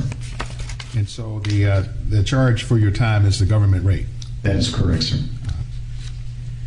So as part of your work in the case, were you asked to render an opinion regarding the cause of Mr. Floyd's death? Yes, sir, I was. Before we get into your opinions, would you tell us what it is you reviewed to give you a foundation for forming opinions? Oh, I reviewed videotapes, body camera videos, bystander videos, police videos, reviewed medical records. He's getting paid like a motherfucker. Pre-hospital Plus, records. he got paid for all the shit he worked on statements per hour, right? From, witnesses, prep time. The autopsy report, autopsy photographs, thousands of pages of documents, sir. Doctor, before we get to the opinion, there was one thing I meant to ask you and overlooked. As a police surgeon, are you required to maintain board certification in emergency medicine? No, sir, I am not. Then are you currently board certified? No, I'm currently board eligible. I've taken boards on 2 occasions, but since I'm not in the emergency department anymore and it's not required for the police surgeon, I'm no longer board certified. But you have been in the past? Oh, yes, sir, on 2 occasions. So, doctor, let's talk about your opinions regarding the cause of Mr. Floyd's death. Yes, sir. You formulated opinions. Yes, sir, I did. Would you tell us what your opinion or opinions are? Mr. Floyd died from positional asphyxia, which is a fancy way of saying he died because he had no oxygen left in his body. So what we've been referring to is low oxygen. Low oxygen is one way, no oxygen. When the body is deprived of oxygen, and in this case from his chest, pressure on his chest and back, he gradually succumbed to lower and lower levels of oxygen until it was gone and he died. Did you consider other possibilities as causes that you evaluated and dismissed as unlikely? Absolutely. Sherry D, thank you so much. Excited delirium. With the big, yes, sir, it was. Big contribution there, Leon's prank. Thank you. Would you first tell the ladies and gentlemen of the jury what excited delirium is? Got some corporate talk going. Excited delirium is a physical and psychiatric state where, because of an imbalance in the brain, a patient will exhibit multiple symptoms. Basically, they are hot. Their body is revved Lord Aragon up. said, what did I miss? Heart rate is up. Respiration is up. Superhuman strength. A lot. They are out of control. The last witness was Their comically speech bad, actually. is garbled. It doesn't make sense. They can't answer questions. That's what they call the delirium, someone who is delirious. So I'm very familiar with not only pre-hospital, but in the hospital, the symptoms of excited delirium. We saw part of the testimony Doctor, we missed at the beginning of the afternoon. Show you, we'll wrap that up after this guy gets done. Exhibit 921 for identification purposes. Saw about half of So I want to show it to you, and then let me ask you a couple of questions. Is this a demonstrative you created showing the 10 signs of excited delirium? Yes, sir, it is. Actually, it's from the American College of Emergency Physicians white paper on excited delirium. And incidentally, before we show this to the jury, or at least I offer it, is excited delirium considered a controversial diagnosis? Yes, sir, it is. Why is that? It's because there Wolfgang, are thank you, brother. varying opinions as to what causes it, what is it. forensic pathologists or emergency physicians or other physicians, there isn't 100% agreement on what excited delirium is. But I can tell you, at least in my opinion, I think it is real. But are there very reputable medical organizations that do not recognize it? That is correct. The American Medical Association doesn't recognize it. The American Psychiatric Association doesn't recognize it. Oh, excuse me. I thought I had myself muted. So you are all for Exhibit 921 for demonstrative With purposes. the GGWP, thank you, man. Good contribution. Twisted Puppet, good to see you as well. Members of the jury will not go back with you on deliberation. And Your Honor, I happened by accident to manage to scratch on the screen. So if Your Honor sorry could... for coughing in the mic. Thank you. You got that off a spin, dude. You're fucking lucky as fuck with the spins, So dude. if we could walk through each of these, we'll go through them one by one, and I'd like for you with each one to explain what it is, and then explain how it applies to George Floyd. So let's start with the number one, inappropriate clothing, naked or partially clothed. What is the significance of this one? How does it manifest? When we get a call of a naked man in the street, first thing I'm thinking is excited delirium. Why? Well, why would somebody take off their clothes? Well, their body is hot. So in the case of Mr. Floyd, was he appropriately dressed or inappropriately dressed for the weather? And in the case of Mr. Floyd, I think the temperature was in the 70s, and he is appropriately dressed. Therefore, this does not apply to Mr. Floyd. So what about the second one? Attraction to glass, destruction of glass, mirrors, lights on vehicles.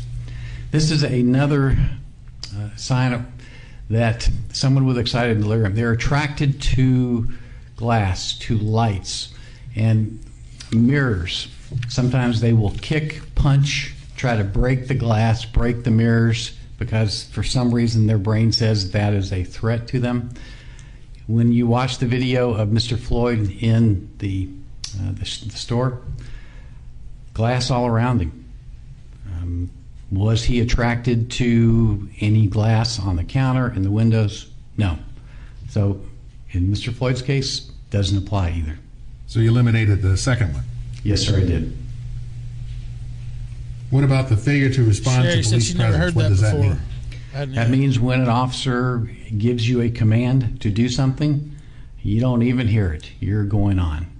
When we watch the video of the officer asking Mr. Floyd to go to the sidewalk, sit down, does he comply? Absolutely, he complies. Does not apply to Mr. Floyd. Because you saw him being responsive to the police. He was responsive, answering appropriate questions, giving appropriate answers.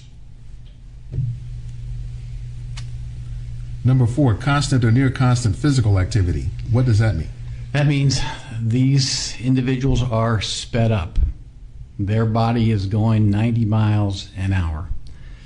And in this case, what do we see Mr. Floyd do? He sits down. He's able to sit down. He's not going 90 miles an hour. His activity level isn't constant. So you can cross that one off the list. You saw no evidence of it. I'm sorry, sir? I said you saw no evidence of it. I saw absolutely no evidence of that, sir. Number 5, not tiring despite heavy exertion. This again, these people can run a marathon. If you have police officers chasing them, they're outrunning the police. These people go and go and go. Why? Because they're sped up. In this case, did we see Mr. Floyd tire?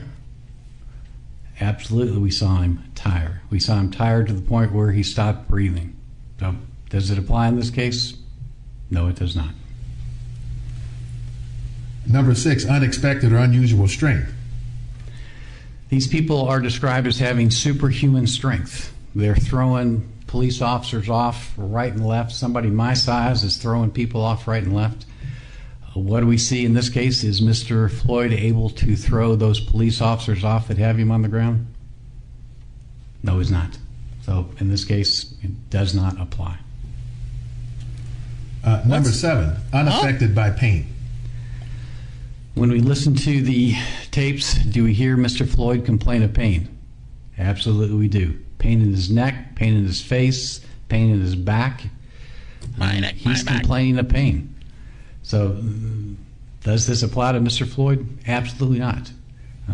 If Mr. Floyd did not complain of pain, we could add it into the list. But in this case, he's complaining of pain from the time he gets on the ground. Does not apply. Number 8, very rapid breathing.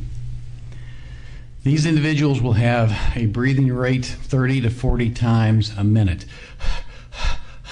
Very rapid breathing. When I watched the videotape and counted Mr. Floyd's respirations at different points, it was at one point it was 0, but the other times it's 15 to 20, 22, 23, in that range. By breathing criteria, he does not meet the excited delirium criteria. What about number 9, excessive heat or hot to touch? A couple ways to assess this. Did you see evidence of excessive sweating? What did the the ER docs describe when Mr. Floyd presented to the ER? He was cool to touch. When these patients come into the ER, their temperature, you touch them, they are hot. They could be 104, 105, 106, even 107 degrees temperature. Mr. Floyd was cool to touch. Does not apply. And then excessive sweating, number 10. Again, because when your body gets hot, when your temperature goes up, what does your body want to do? It wants to sweat to cool you down.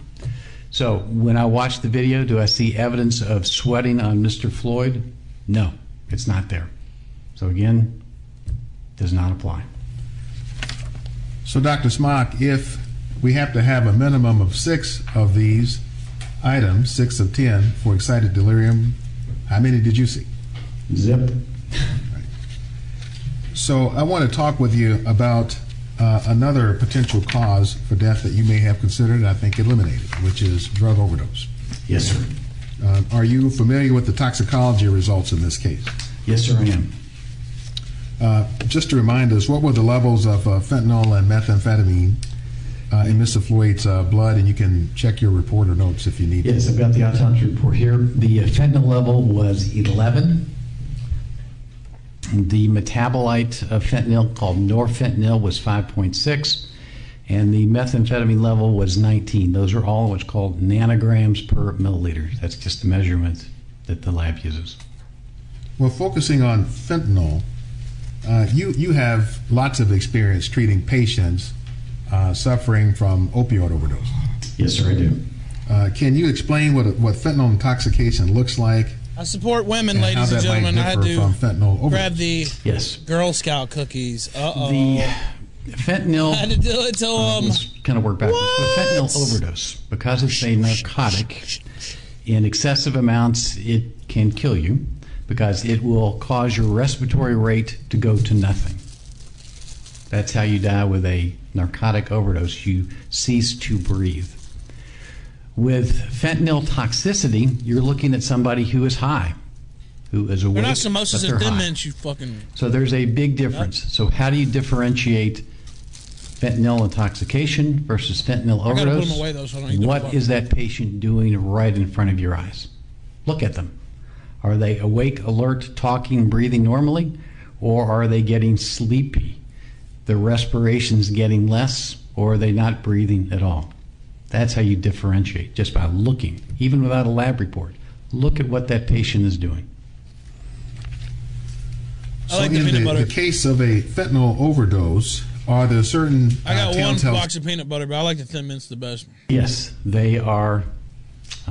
Pupils can be constricted, and they're snoring, their respirations are decreasing, or they're not respiring at all. I only had 4. I should be given a medal. Now, bringing this home to George Floyd, when they came to the scene on May 25th, the paramedics, do you recall whether his pupils were constricted or not? I believe they were dilated. Do you know what the concept of air hunger is? Yes, sir, I do. Would you tell us what that is? Air hunger, the best application is you are wanting to breathe. For some reason, one example would be it's if hard you're not to drowning, clear out a whole sleeve of thin mints. you're going to do everything you can I have to to set get them. to I have the to just put surface them of the away water because if not, because you want to breathe. They're so good. Another application that I frequently deal with is someone who has been strangled. When their airway has been cut off and they can't breathe, their body is telling them to breathe, but they can't because of the pressure on their airway. need to cut That off is your hunger. That comb is over. the human desire to They are smaller than they used to be, Sherry. breathe. The actual So when cookies are George smaller. Floyd is saying, You're right. please, I can't breathe, I can't breathe, is that an example of air hunger? That is an absolute example of air hunger. Would you tell the ladies and gentlemen of the jury whether fentanyl overdose causes air hunger? No, it does not. The only time it could is if you've overdosed, but it's not air hunger because you are going to sleep. You're not hungry at all. You're sleeping. So there is a difference between air hunger, that drive to bring in that air, versus an overdose. So with an overdose, if it's not air hunger that a fentanyl overdose causes, does fentanyl simply diminish the drive to breathe at all? At therapeutic levels, no. At an overdose level, yes, it can decrease the drive to breathe if you have too much. But you're not starving for air. You're not starving for air. Doctor, in the case of a fentanyl overdose, you talked about a person going to sleep or snoring even. Before death ensues from a fentanyl overdose, is a coma state reached? Yes, someone who is asleep, you could say they look like they're in a coma state. They're not moving. So that's what you would see with an overdose. You've watched the various videos with George Floyd's encounter with the police on May 25th. Multiple times, sir. Can you tell the jury, from having looked at those videos, can you tell by looking at that alone whether George Floyd was suffering from a fentanyl overdose? He is not. I mean, when you watch those videos and we go through them, what is his respiration do? He's breathing.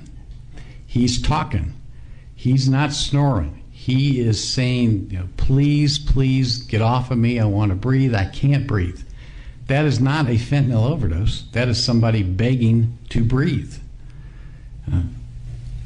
And so if a person is suffering from a fentanyl overdose, would you describe that person then as alert? No, sir. They're not going to be alert. They're going to be sleeping. Would you describe them as oriented? No. Their brain is going to be in sleep mode or Lanayan, good to see you. not breathing mode. And was George Floyd oriented? Oh, he was. He gave appropriate responses. Name, date of birth. He knew where he was and what was happening. He knew exactly where he was, what he was doing, and responding appropriately to the questions that were asked of him.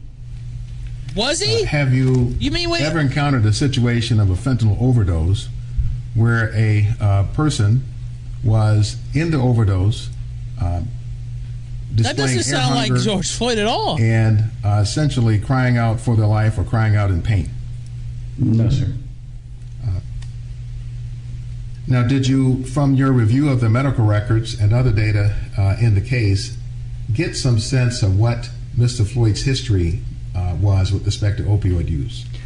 Yes, sir, I did. When you look at the medical record, Mr. Floyd has been a chronic user, meaning what I saw was for years. And how would this correlate to the notion of tolerance we talked about at first? The more you use any drug, alcohol, in this case fentanyl, tolerance. So it takes more drug to give you that high, to affect your brain.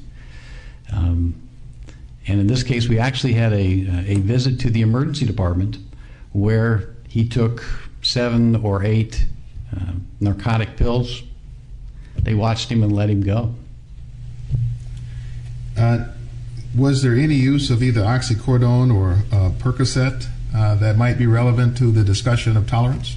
Yes, there was when he presented to the emergency department, he said he may have taken Percocet or oxycodone. So what does that have to do with tolerance to fentanyl? Did it stop? They both oxycodone work on the same receptors in the brain, what's called the mu receptor. So they both attach to that and stimulate that receptor. So this is what we call cross tolerance. If they both work on the same receptor, glitch in the matrix. Either one is going to give you an effect, depending on the quantity that the brain sees. In terms of the population of patients you've treated for opioid issues, are you able to generally characterize what the range of the opioid levels has been in living patients? Yes, I have, sir. What can you tell us about that? What I've come to in clinical practice is you don't rely on the level to tell you how much it's impacted a particular patient. You look at that patient, because I've seen patients that could have low level, but I can see patients with fentanyl levels 100, 120, 140, and they're walking and talking. So the level says, yes, it's there, but based upon their prior history of use, chronic use, does that particular level affect them or not? So how relevant then was the level of the methamphetamine found in Mr. Floyd's blood to your analysis of the cause of death? Methamphetamine or fentanyl? Methamphetamine this time. Methamphetamine. With methamphetamine, it's really a nothing level. It's a level you expect to see with a recreational use of methamphetamine. And clinically, that's a extremely low level. So I want to switch topics and talk about the cause of death you did find related to asphyxia or low oxygen. Yes, sir. Are you familiar with certain myths that exist around the indicators for death by asphyxia or low oxygen? Yes, sir, I am.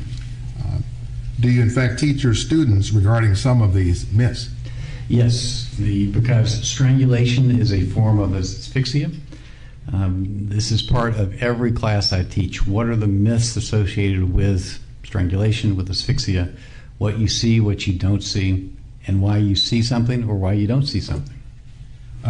For example, I can't in wait your for Nelson teaching to of get your this students, what do you I think teach he's them gonna go hard, regarding too. inferences that can be made by the presence or absence of bruising on the body in autopsy? Bruising. You can be fatally strangled, die of asphyxia, and have no bruising.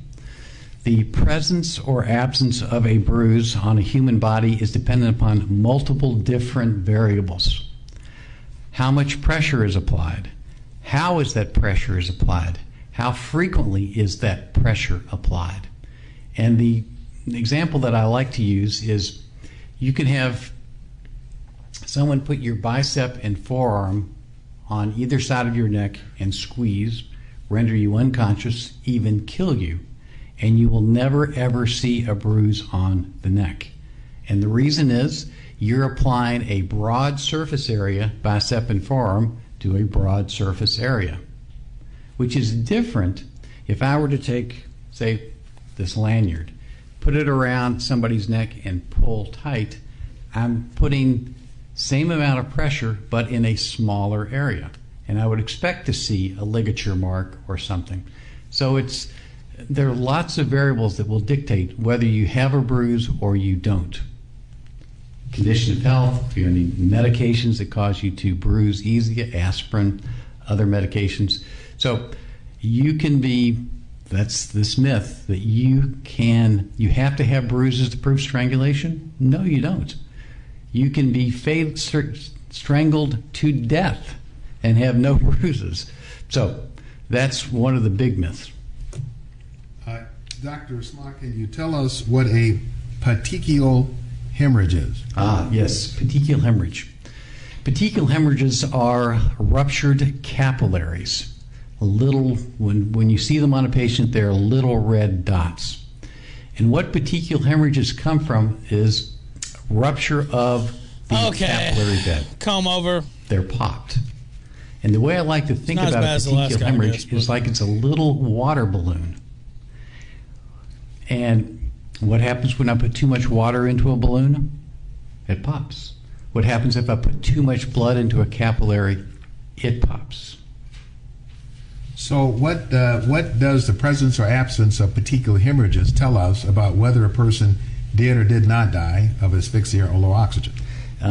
It tells us nothing, because in order to create that ruptured capillary, there are two physiologic things that have to occur in the human body. One, I have to have the venous return, in the case of the neck, the jugular vein blocked. And how does that happen? Well, I'm putting pressure on the neck. The second thing that has to happen is I have to have blood still being pumped into the area of the body, that capillary bed. So if both those two criteria aren't met, blockage of a vein with blood continuing to be pumped in, I will never ever get a petechial hemorrhage.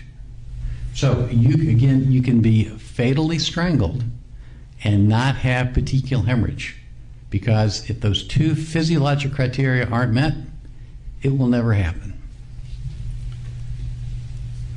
So, Doctor, I want to show you a few of the video clips as relates to your conclusion that Mr. Floyd passed away from asphyxia or low oxygen. So I want to play the clip and then tell me how it was significant to your decision making. So if we could pull up Exhibit 127, already in evidence, Brett, at 2021.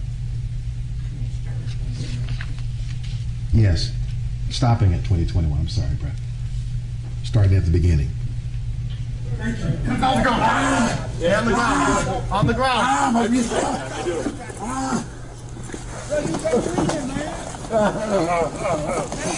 Right. You got your restraint?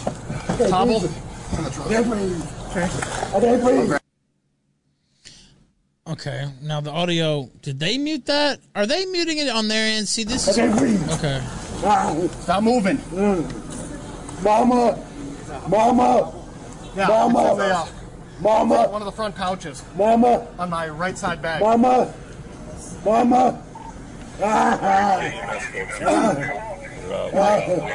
the best guy. All right. Oh my God. It's time to go to jail. I can't believe this. I can't believe this. I can't believe this, man. Mama, I love you. Reese, I love you. You got hobble? Tell my kids I love them. So is this the segment, Dr. Smock, that you listened to and observed? Yes, this is one of the segments. Why is this relevant to your assessment? Well, what's important to the assessment is what's happening over the entire length of the video. In particular, this first section, what we're looking at is listen to Mr. Floyd's voice. He's speaking with full volume. And then I want you, as we go through these different segments, compare what we're hearing now to what we hear later, how his voice changes. So, go ahead, no, please finish your answer. I'm sorry. So I want you to also look at the positioning of the Mr. Floyd. Where is he? Where do we see pressure being applied to his neck, to his upper back, to his lower back? What's also very important is as this progresses, and this is a progression over 4.5, 5 minutes of Mr. Floyd gradually decreasing his ability to survive. And what you'll see, and this is a great, I don't know if I can, does this work, Circle? It does. Okay. What I want you to also watch for is what is his right arm doing as this progresses. You will see him pushing against the tire. You'll see his right arm, his elbow, pushing against Let's ask another question. Well, I'd like to know, you circled an area here on this exhibit. Ask What your is question. it? Sorry, Judge. Go ahead and ask your question. Yes, I'd like to know, what is it showing us? Why is that significant? This is very important because it's showing what Mr. Floyd is doing to try and breathe, to get his right side of his chest up off of the pavement so that he can bring in air. So let's look at another segment. Brad, if we can start at 2021. I can't breathe. I can't breathe.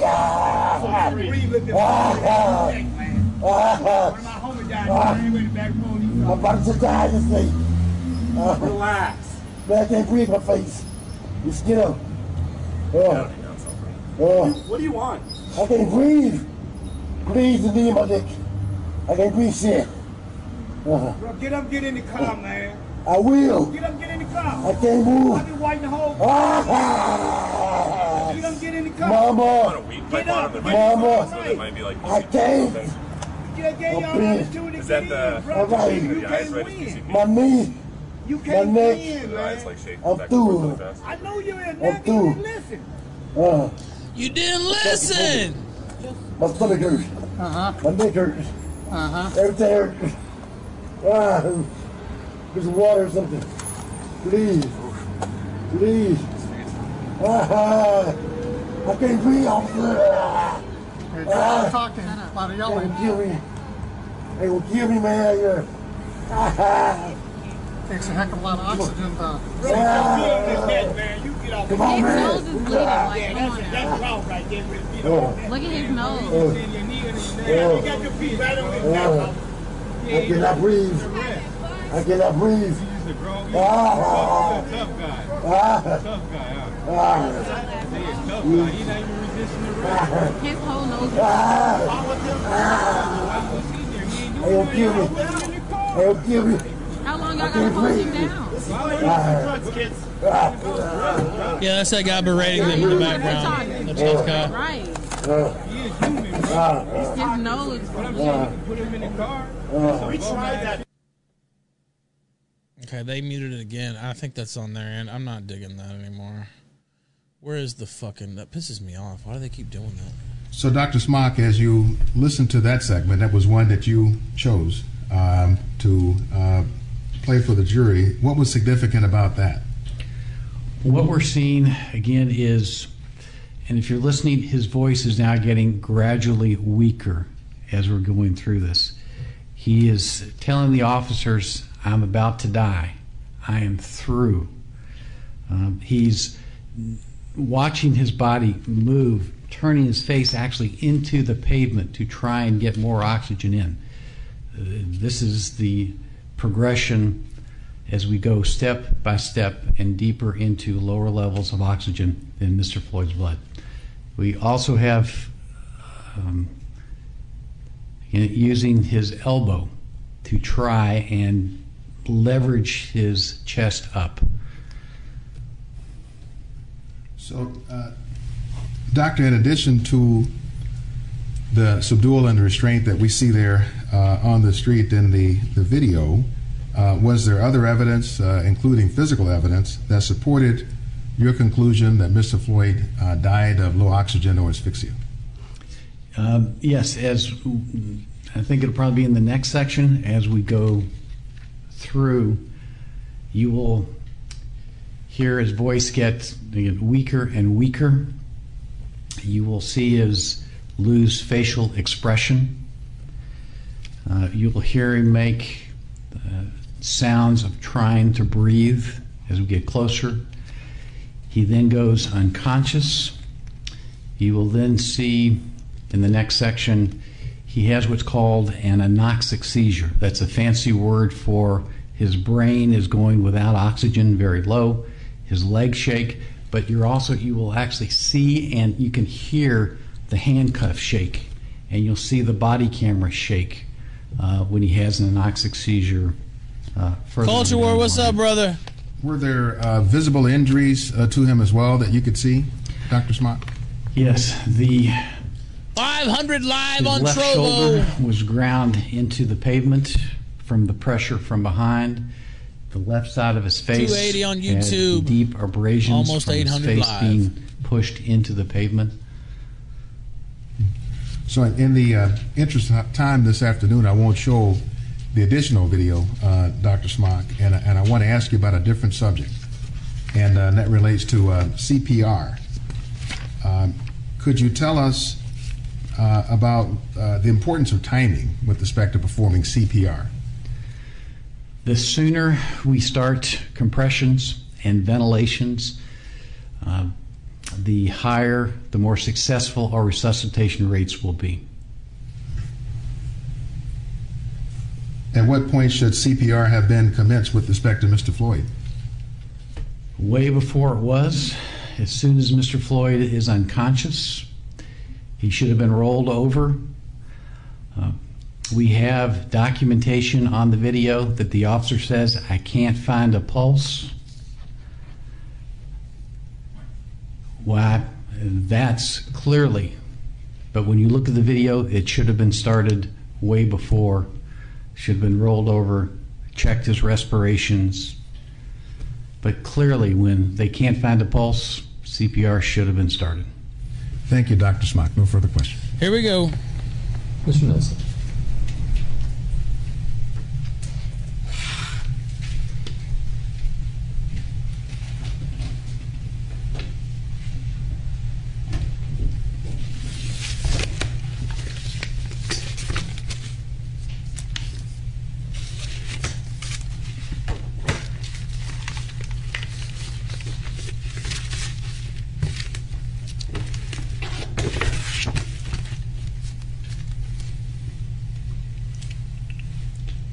Good afternoon, Dr. Smock. Good afternoon, sir. Thank you for being here with us this evening.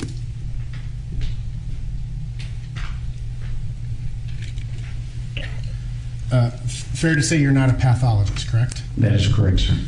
You are not trained in anatomic pathology? No, it is part of my forensic training, but I'm not and don't consider myself an anatomic pathologist. And you're not trained in forensic pathology, correct? I'm trained by a forensic pathologist because that is part of my training. So yes, I am trained in forensic pathology as it applies to the living patient. And you're not board certified in forensic pathology? That is correct. You practice emergency medicine, right? That is correct, sir. And you have some experience in, again, as you described, forensics for the living, right? That is correct, sir. Do you, in addition to your practice, stay abreast of the medical literature in terms of forensic pathology?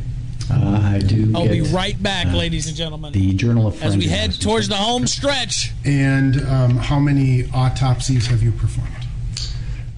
Physically performed as what's called the Diener, 100. How many autopsies have I attended? Thousands. Okay.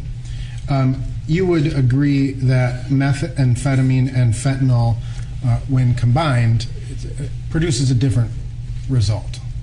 They may, depending upon the level and the individual. So there are variables, but essentially methamphetamine and fentanyl combined is different than a reaction to fentanyl. That is correct, sir. All right. And you would agree that in emergency rooms of late, the number of deaths related to the methamphetamine and fentanyl combination have increased? I can't speak of at late, but it wouldn't surprise me, sir. All right. And that type of a death, methamphetamine and fentanyl, is a much different type of a death than a simple fentanyl, or not a simple fentanyl, but a fentanyl exclusive death. Again, depending upon the level, yes, sir. The level and the individual person, right? That is correct, sir. There is no safe level of methamphetamine, right? Come over, King. No, or there is a safe level of amphetamine. People with ADD. Right. But in terms of street purchased methamphetamine, there would be no valid medical basis to have that in your system. That is correct for methamphetamine. Now, you talked a little bit about the coma state in fentanyl overdoses that you would expect.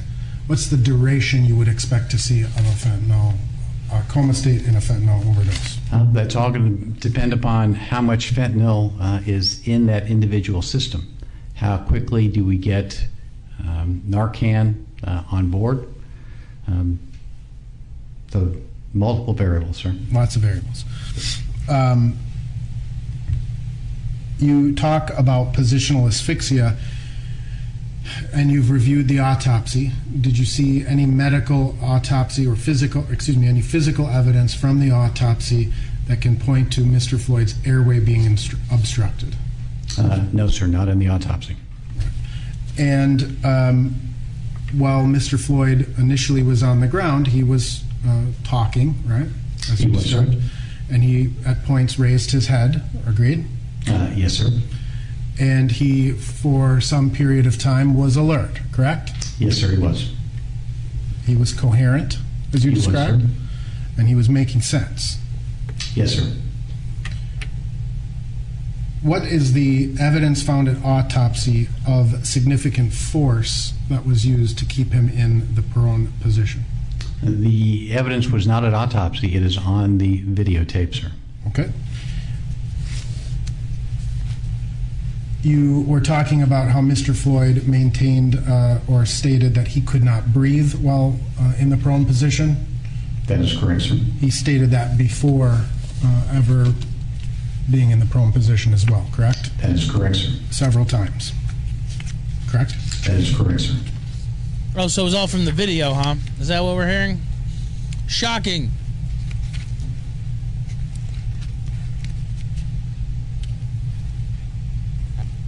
At that point, when he stated that he can't breathe and he's in the back seat of the car, there was no one on his back, right? That is correct, sir. And do you know whether at that point there's any evidence to suggest that there was a respiratory depressant such as fentanyl on board in his system? No, sir. Have you been advised, I mean, I know you prepared a report, but have you been advised that partially ingested pills were located in the back seat of Squad 320 and they contained Mr. Floyd's DNA? Yes, sir, I was. And you were advised that those pills were a methamphetamine and fentanyl combination? That is correct, sir.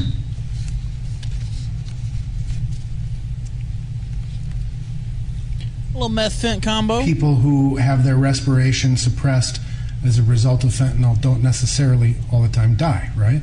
That is correct, sir. Hopefully they don't die.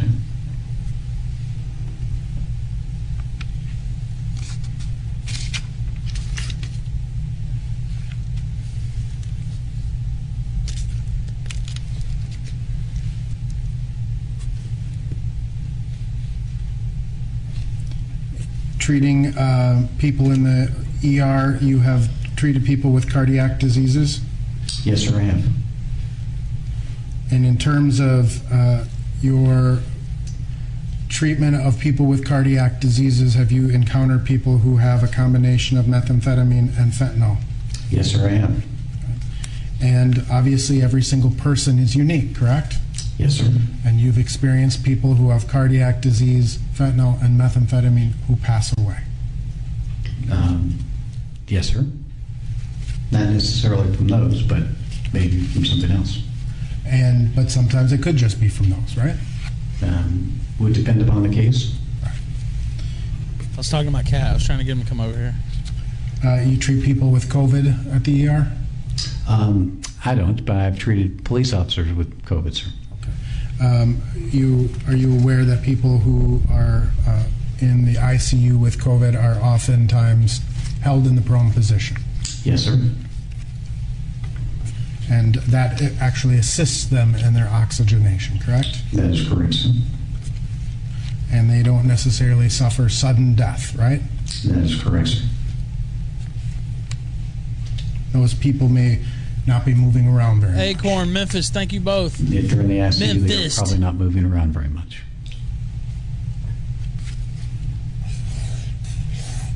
Methamphetamine certainly has an effect on the heart, right? It can, sir. I mean, one of this, you're aware that methamphetamine can be prescribed, correct? Amphetamine can be prescribed. Amphetamine can be prescribed. And one of the side effects of the prescription amphetamine is sudden heart arrhythmias, right? Depending upon the level, that is certainly it's a rare side effect, but it's certainly possible, sir. You talked about the pressure that somebody may, the lack of bruising, right, is explained by kind of the surface area of the pressure that's applied, right? That is one of the variables, sir. Right. That's correct. And a knee has a relatively small surface area compared to, say, the entirety of the arm, right? That you described? No, actually, if you think about the size of a knee on a neck, that's comparable, sir. Okay. And you would agree that in this particular case, when you met with prosecutors several times, right? Yes, I have, sir. And 8:32 watching live. Let's go. Let's go, Nelson. Let's go. Generally speaking, Mr. Chauvin did not block both carotid arteries, right? That is correct, sir. And he may not have even blocked one of the carotid arteries, right? That's hard to know. What? But he could have blocked one of the arteries. Could and have, even maybe. if he had, there would be what's called collateral flow, correct? That is correct, sir. And so the person, it would be very difficult to render someone unconscious by blocking one of the carotid arteries. Nick Fan 99, very kind. As long as they have that 10 gifted subs. Let's go! Let's go! Let's go! We'll go up one of the other arteries in the neck. And generally speaking, in order to render someone unconscious by blocking the carotid artery, you need to block both carotid arteries, right? Hell yeah! Thank you so much, man. Very kind of you. That happens very quickly, right? That is correct, sir. Less than 10 seconds. That is correct.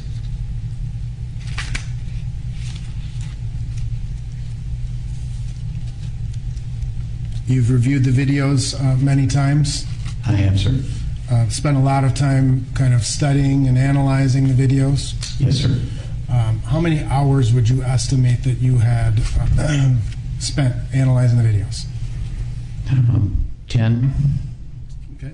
And you were able to see this incident from multiple different camera perspectives, right? That is correct, sir.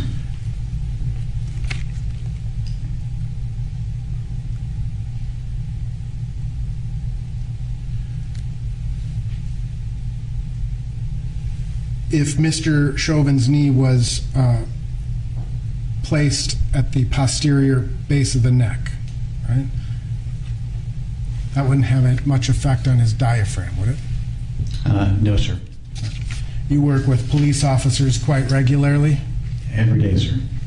And I'm assuming you said you've gone to SWAT. Beyond the Ruins, thank you for the host. Tactical kind of places, right? or to arrests, right? Yes, sir. And I assume that you have observed police officers use a prone handcuffing technique. $3,000 to watch videos this guy I assume that you've observed police officers use a prone control technique. Your Honor. That's even a better day than me.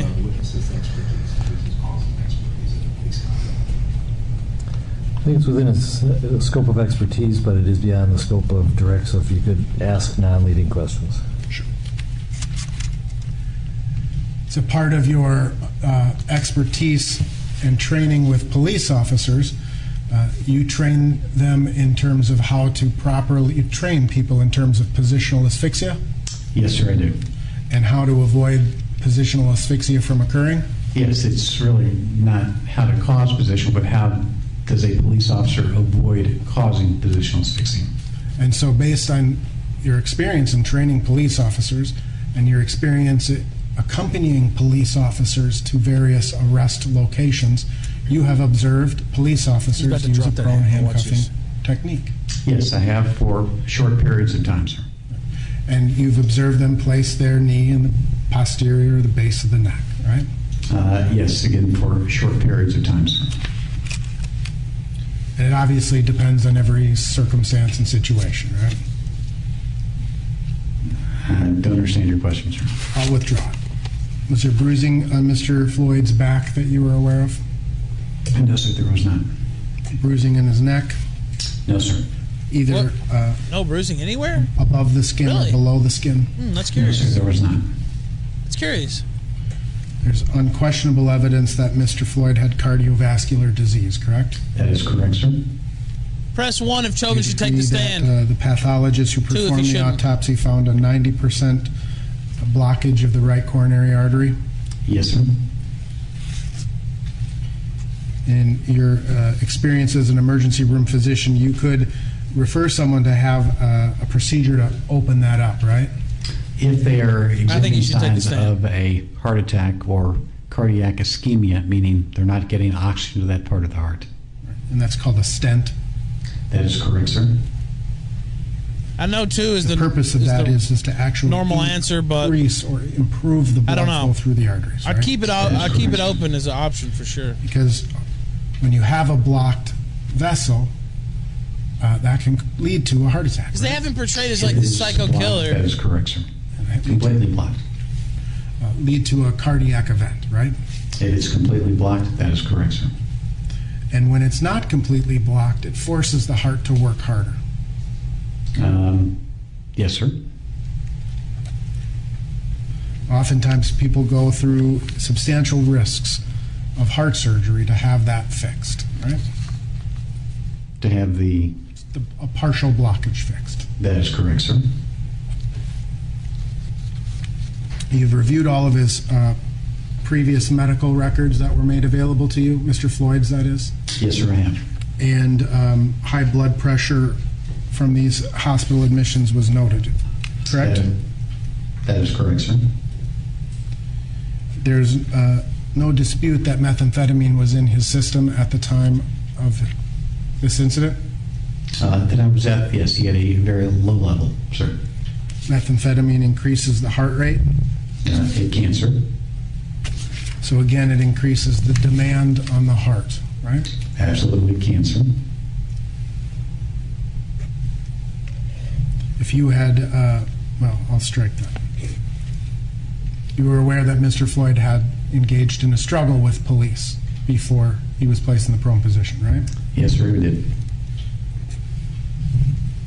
That type of physical exertion also puts a certain demand on the heart, right? It can, sir.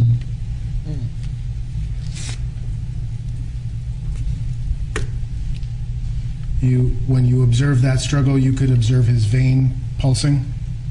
No, sir, I did not.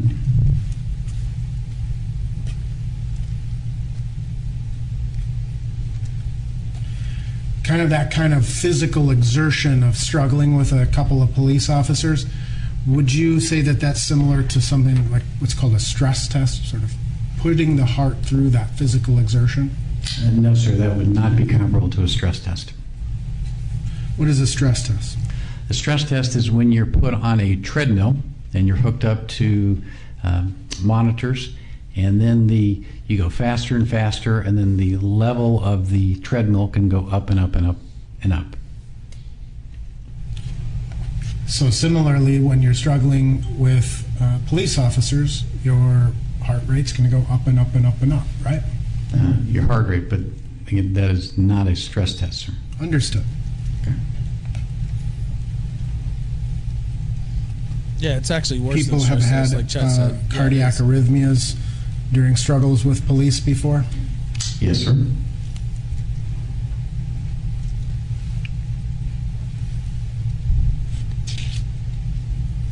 What's the physiological mechanism of a person suffering a brain injury from hypoxia? When the brain levels of oxygen start going down, certain things will happen. Their level of consciousness will begin to decrease. When they get to the point where their oxygen level is very low, then they will have that anoxic seizure, as we saw with the shaking of the leg and the shaking of the wrists. And then as time goes by, more brain cells die. For every second the brain goes without oxygen, low levels, millions of neurons and cells will die. So what happens when you get to that state? You have brain damage, and then if it's not alleviated, whatever the cause is, then you die. So again, brain damage can occur from low oxygen. That is correct, sir. When Mr. Floyd was speaking to the police officers, right, as he was in the prone position, do you see any evidence that his brain was injured at that point? Which part? Because he speaks in full sentences or full voice early, but later on his speech is weaker and weaker until there's no speech. So which window are we talking about? At any point when he's speaking with police officers, would there be brain damage at that point? Not while he's speaking, sir. Can people suffer brain injuries while they're conscious? Depending upon the mechanism, stroke would be an example. Hitting the head would be another example. Lee Yates, thank you, sir. Is that the video you sent earlier, same one? No, it's a different one. Okay. I'll get those at the end. I missed that earlier. Damn it, why can't I copy from... One question I wanted to ask you, you talked a little bit about tolerance, right? And okay, how I can copy. People can build a tolerance, particularly to opiates, relatively quickly, right? No, I didn't say quickly. Okay. Well, people build a tolerance, right? Yes, sir. And you've defined, and you're not a toxicologist, correct? No, sir, I'm not. Cash App, gang, but you have some general familiarity based on your experience as an emergency room doctor. People who are tolerant to particular substances, right? That is correct. And when someone stops using a controlled substance for a period of time, that tolerance dissipates. Agreed? And that is correct, sir. And with certain types of controlled substances, tolerance dissipates very quickly. Specifically fentanyl. I'm not familiar how quickly it decreases, sir, or increases. So a person's tolerance is situational. Viewers, I have to say. Right? Let me rephrase. Somebody there wasn't even a bruise on this guy's neck anywhere? What? Tolerance could be built up over an extended period of time. Agreed? That is correct, sir. Tolerance, once a person stops using that controlled substance, their tolerance dissipates. That is correct. Over some period of time. Some period of time, that is correct, sir. Could be days, could be weeks, could be months. In my experience, it's going to be weeks to months, not days, sir. So if someone's not using a controlled substance for several months, or let's say 2 to 3 months, and then they're going to lose that tolerance, agreed? Some part of it, they may, depending upon the substance, sir. And then if they start using again, right, they're going to start to build that tolerance up. Yeah, you sound a little unsure now, isn't he? That is correct, sir. But if they had a chronic use for a long period of time, they've decreased their tolerance to some degree. Once they start using again, they're not going to just instantly jump back up to the same tolerance level. Your Honor, I object to this question is vague. Overruled on that ground. Yes, as the tolerance is occurring in the brain, as you see smacking them around, that tolerance will change over time. Smart getting smacked.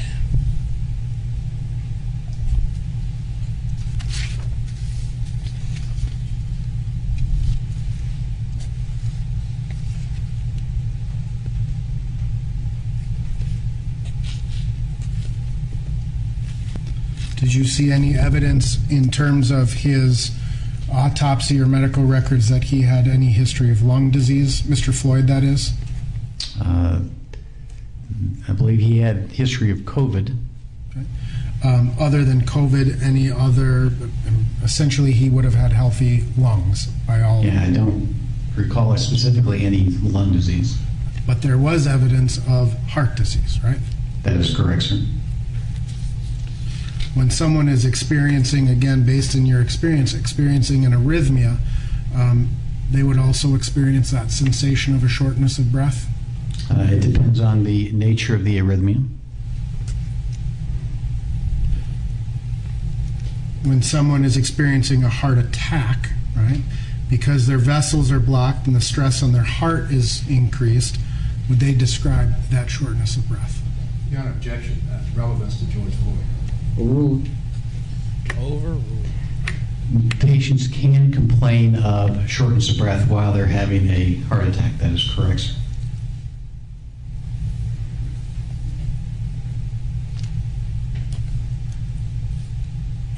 You heard the officers ask him if he were on controlled substances? I believe it was, are you on something? Right.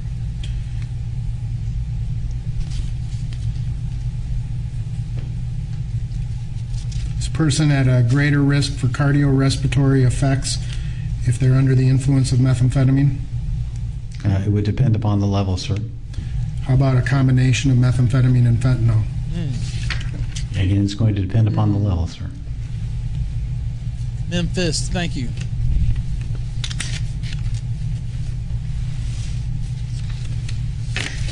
Cardiac disease have any relation to methamphetamine use, chronic methamphetamine use?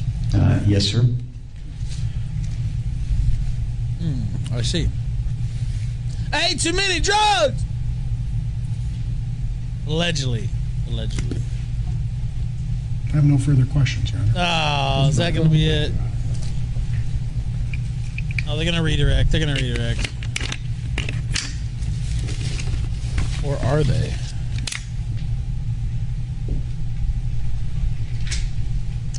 Meth. Dr. Smock, you were asked Good quite a for your few heart. questions about heart disease and high blood pressure. I want to bring this home to Mr. Floyd, and that is whether we're talking about blockage of the artery, high blood pressure, any of it.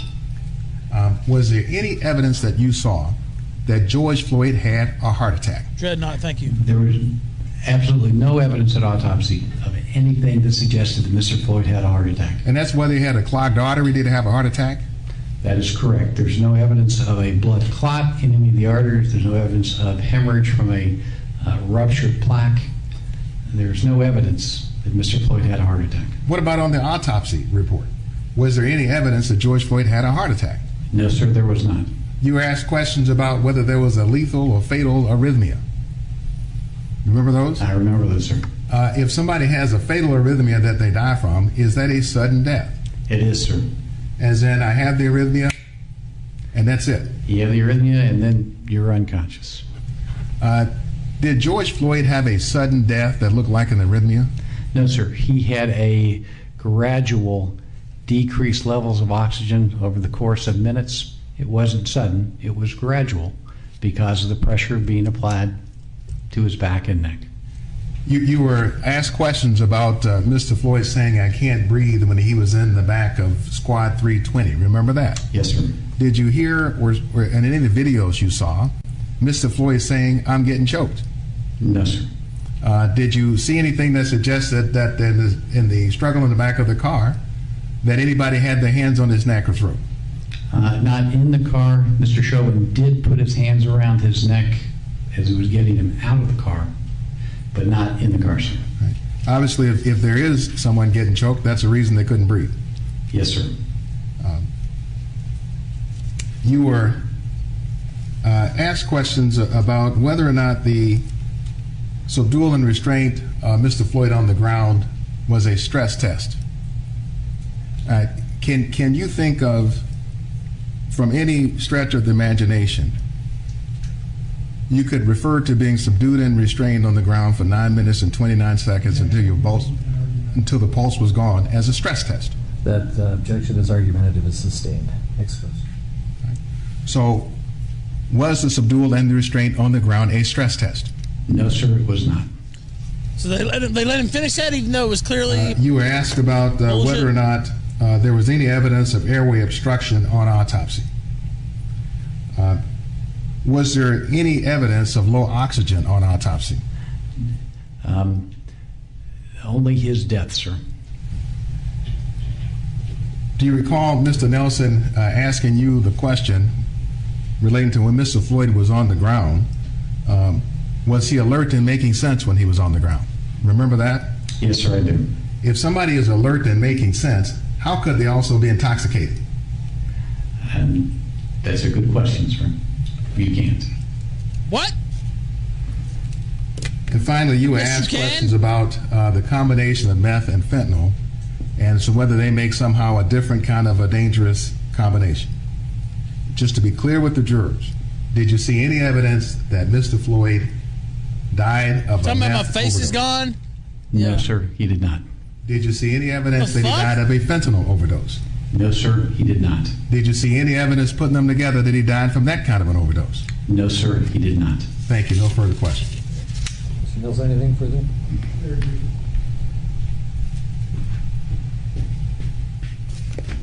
I think we got a little something. Did you observe any evidence that Mr. Floyd was choked from the front of his neck? No, sir. You would agree that fighting or struggling with police officers puts stress on the heart? Yes, sir, it could. There was no other evidence of airway obstruction, correct? Other than the asphyxia event, Correct. other than not being able to breathe, that was the airway obstruction. In terms of, you were asked on redirect about how could someone who is alert and making sense be intoxicated, do you recall that? Yes, sir. People who are tolerant of a particular controlled substance show fewer signs, correct? Of intoxication? That is correct, sir. So the more someone is used to taking a particular drug, the fewer signs of impairment they may exhibit. Agree? That is correct, sir. And someone who gets arrested for a chronic alcoholic, hypothetically, who gets Wait. arrested for driving under the influence. Wait a minute. They may not exhibit the same physical symptoms or speech difficulties that a naive drinker may exhibit. Agreed? Given the same level of alcohol, that is correct, sir. I have no further questions. I think that's going to be it for the day. questions. We got a little bit to finish up, though. Thank you, Doctor. So don't You're leave just yet. excused. Have a good flight back. Don't leave just yet. We got a little Three, testimony thank to you for your finish up. patience in sticking this out. We'll start around 9:15 tomorrow if we can. Thank you. We're adjourned. All right. So we do have a little testimony to finish All right, up Lou here. and Mike Court going to. I don't want to hear what they're talking about. Lord Aragon, thank you for the gifted sub. Also, I have a video to play here. Let's see. From Lee over on Cash App. The tag there is Sunset Squad, $sign Sunset Squad. First, he sent this earlier while talking about Mr. Nelson. We had to wait over the break for Nelson. And it was... I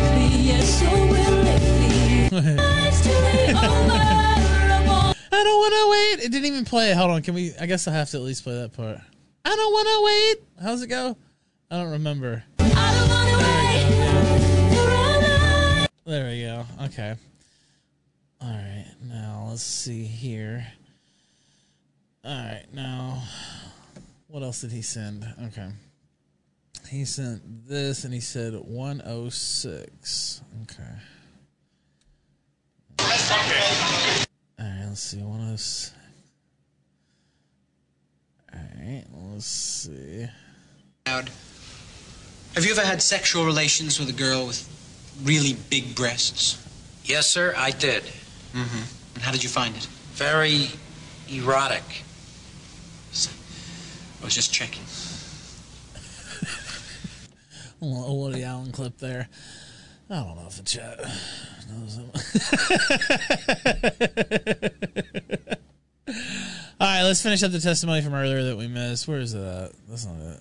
There it is. And those can affect This is the the elasticity of the pulmonologist, lungs, right? Tubin. Not the elasticity. Tobin? It would be, if it's having any effect, it would be within the sensory receptors within the tracheobronchial tree. So it really wouldn't have anything to do with the elasticity. Okay. Now, but we also learned quite a bit about the toxicology as well. Oh, excuse me. Thank you, On the Lee. COVID-19, you testified that treatment of people with COVID-19 includes leaving them in the prone position, right? Correct. And so those people who would be treated for COVID-19 in the prone position, based on your calculations, you would have a 24% decrease in the EELV. Right. I mean, this is people with COVID where they're during the time that they have COVID. Right. But that's what you'd expect, that same decrease in the EELV. No, it's going to be very different. In somebody who has, say, pneumonia, what's going to happen in the prone position will be very variable from one person to another as a result of the pneumonia. It's different than normal lungs. Okay. So in essence, every person is different. Oh, for certain. And now you calculated his respiratory rate to be 22, right? Correct. And you said that was within the normal respiratory rate? Yep. And you would not describe him as hyperventilating? The word hyperventilation is open to an awful lot of misinterpretation. That is most certainly not hyperventilation. No. And hyperventilation assists in the removal of carbon dioxide from the. I was about to play the Leprechaun theme. It's not that simple. In its simplest terms. In the simplest terms, yes, it does assist. It gets rid of carbon dioxide. All right. But it can be frequently misleading. Okay. Now, in terms of the toxicology of Mr. Floyd, we did learn that there were some controlled substances in his system, right? Yes. We know that there was, for example, nicotine, right? Yes. Mr. Floyd was a smoker. Correct. And smoking changes the lung function, agreed? In some people. Now, we also learned more, and Rambo, what's up? Suggesting that all people who smoke have lung problems, right? Less than 10% do. We're wrapping up here, buddy. We ain't going all night. A little bit from the microphone. I'm sorry. No problem. So, you focused in your direct examination quite a bit in terms of fentanyl and the fentanyl's effect on the respiration rate. Yes. And you would agree generally that fentanyl is a respiratory depressant. It can be. Right. It's used in operating rooms, right? Yes. And it's also used in the management of chronic pain, right? That is correct. And medically speaking, those are really the only two reasons that fentanyl would be prescribed. Yes, probably. But you understand that fentanyl has become far more prolific in street drugs, right? Yes, I'm aware. And you would agree generally that there is a significant difference between fentanyl that's manufactured according to the United States, their whatever rules apply, right? The pharmaceutical companies make it much differently than the street dealers do, right? I imagine so. Right. And so when a person is ingesting illicit street purchased fentanyl, it's every time they take a fentanyl dose, it's a different experience for that person. Right, but if it's affecting the respiratory center, it's going to act through the mu receptors in the medulla oblongata. There's no way around that. Right. Fentanyl isn't going to have an effect on respiration by some other mechanism. Understood. But the end result of fentanyl can include respiratory depression. Right, through the mu receptors. Right. And we also learned that there was methamphetamine in a low dose in Mr. Floyd's system, right? Correct. And the fentanyl and the methamphetamine, they can kind of counteract each other, right? Well, I mean, they're up and downers, but in terms of the respiratory centers, there's not going to be. So the methamphetamine would not, the methamphetamine is going to increase the heart rate, right? That's a different thing than the respiratory centers. Understood, but methamphetamine will increase a person's heart rate, right? Yes. That's one of the side effects. Yes. And there are a few there are a few conditions where a physician can lawfully prescribe methamphetamine, right? Yes. But it's exceedingly rare that it's actually done. I can't say, but it's definitely a prescribable agent, kind of. It used to be used commonly for. Evasive there a little bit. And I think ADHD? Is that Yes. right? Yes. Okay. So,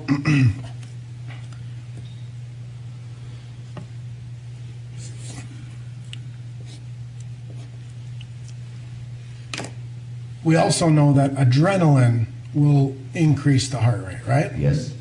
And adrenaline can be put into the body in multiple ways, right?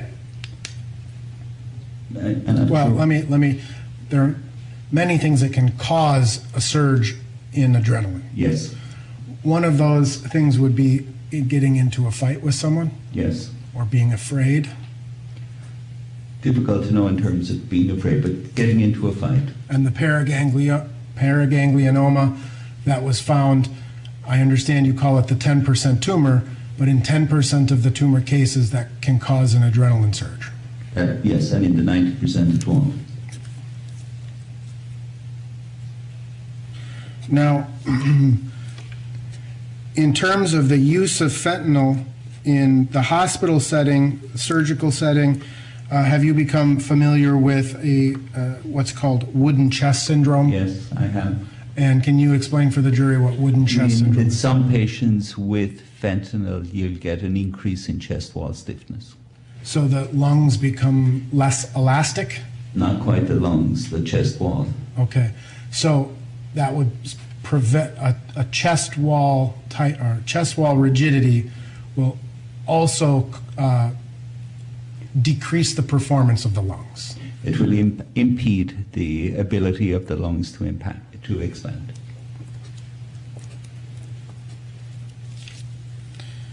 Now, in your report, you wrote that you would expect the peak respiratory depression to occur from fentanyl within 5 minutes of ingestion. Right. And have you come to learn that tablets were found or controlled substances were found in the back seat of Squad 320? I mean, I've heard reports to that effect. I don't know what the status of it is. All right. So you've not been provided with any additional information since the time you've prepared your report? I'm sure that's wrong, but I've been provided with a lot of information. I don't necessarily recall, keep it all at the front of my brain. Okay. Well, yesterday we heard testimony from the State Crime Lab that there were in the back seat of the squad car 2 partially consumed pills found in the back of Squad 320. Objection, Your Honor, to the characterization of testimony. To the characterization of? Overruled if it's foundational to your question. It is. You understand that? No, it's okay. I kind of, but not fully. Okay. Yesterday, a chemist from the State Crime Lab testified in this case. Overruled. I'm going to reverse my ruling. It's sustained. You can state it in the form of a hypothetical, however. I'm sorry, Your Honor. I can't hear you. The sidebar. Do a little sidebar? Okay. You know what? We don't have to wait for that because... Okay, wait. Hold on.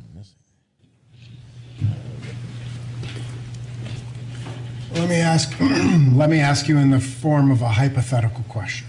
Okay? If partially ingested pills that were determined to contain both fentanyl and methamphetamine were found partially ingested in the back seat of the squad car, and that those pills had the DNA of the deceased individual on them, meaning that they took them, and those pills would have been in his mouth at about 2018, right? Is it fair to say that you would expect the peak fentanyl respiratory depression within about 5 minutes? Right. I mean, obviously, it would depend on how much of it was ingested. I mean, just finding the pills won't tell you anything about whether any of it was ingested or some of it or anything. But if there was any amount of it ingested, yes, the peak would be 5 minutes. Right. And so if it happened at 2018 or thereabouts, when the individual time was in he was the back of spazzing out on the car, ground? you would expect that peak respiratory depression to be around 2013, right? 2023, I'm sorry. 2018 to 2023 is You're fine. trying to really confuse me, Mr. Nelson. I'm sorry. I think I can actually say it's been a long week now.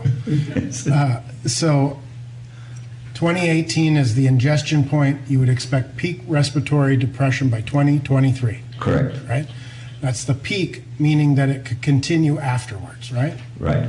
All right. Yeah, he is a smart ass.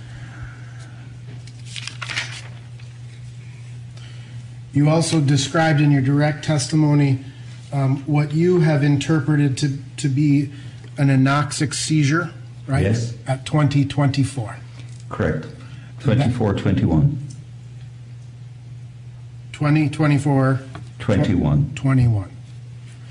And that was in what you saw and what the jury was played was reflected in from Officer Lane's body camera, right? Correct. And it was the kick of the legs, right? Yes. And after that point, you can see Officer Lane hold the leg down, right? Yes. And you can see it kick up again, Yes. right?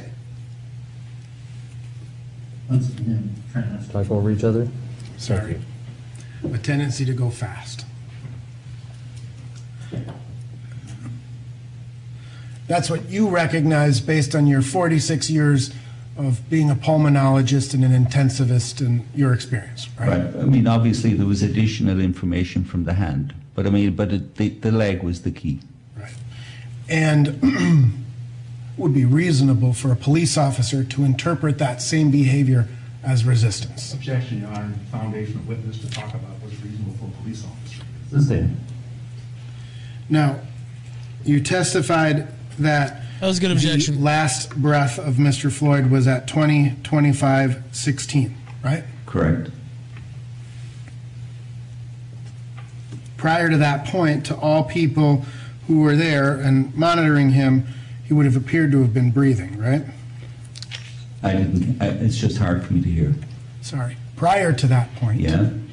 would be He had no problems hearing the other guy, by the way. reasonable that he would appear to be breathing, right? Yes. And in fact, you showed us a segment where you were able to count his respiratory rates, Yes. right?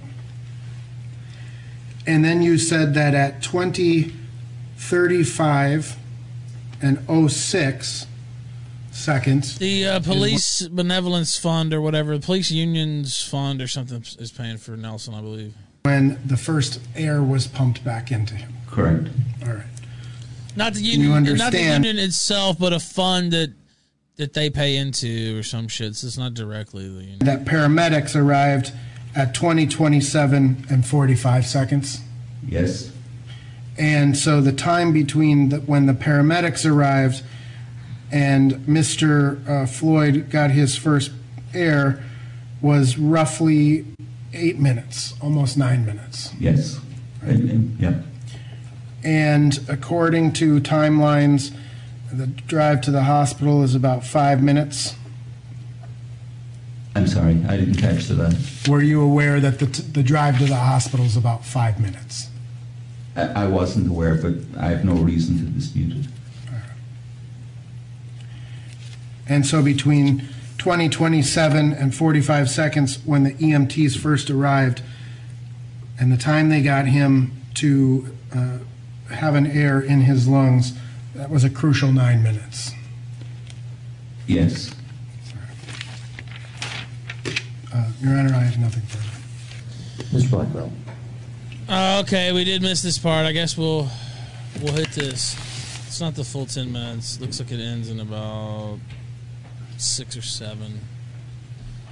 I didn't really want to hear from the fucking prosecution again, but okay, I guess. Dr. Tobin, just a few questions, just for clarification's sake. You would just ask a lot of questions about science and medicine, changing, constantly changing, evolving by the nanosecond, by the millisecond. You heard all of that. Yes, I did. I want to go to the period of time when Mr. Chauvin was on the back and neck of Mr. Floyd. Yes. Did you see him get off of the back of Mr. Floyd about a nanosecond, about a millisecond, by any seconds in the 9 minutes and 29 seconds that you saw him on it? No, I did not. If you look at the 5 minutes and 3 seconds that you focused on, where, if you consider all the nanoseconds and milliseconds in the 5 minutes and 3 seconds, where was Mr. Chauvin the vast majority of that time? He was on Mr. Floyd's neck and on his back and arm. Right, not constantly changing. No. Now, you asked questions about what injuries were noted on autopsy. Yes. And I think reference was made, there was no injury noted to the hypopharynx on autopsy. Correct. Does that make any difference to you whatsoever? None whatsoever. I wouldn't expect there to be anything found there. And why at not? Autopsy. Why not, Dr. Tobin? Because the effects on the hypopharynx are not something that is going to remain at the time of an autopsy. I mean, the type of changes that we see, say, in somebody with sleep apnea, that's not something you're going to see the following morning when you look at somebody. It's just not there.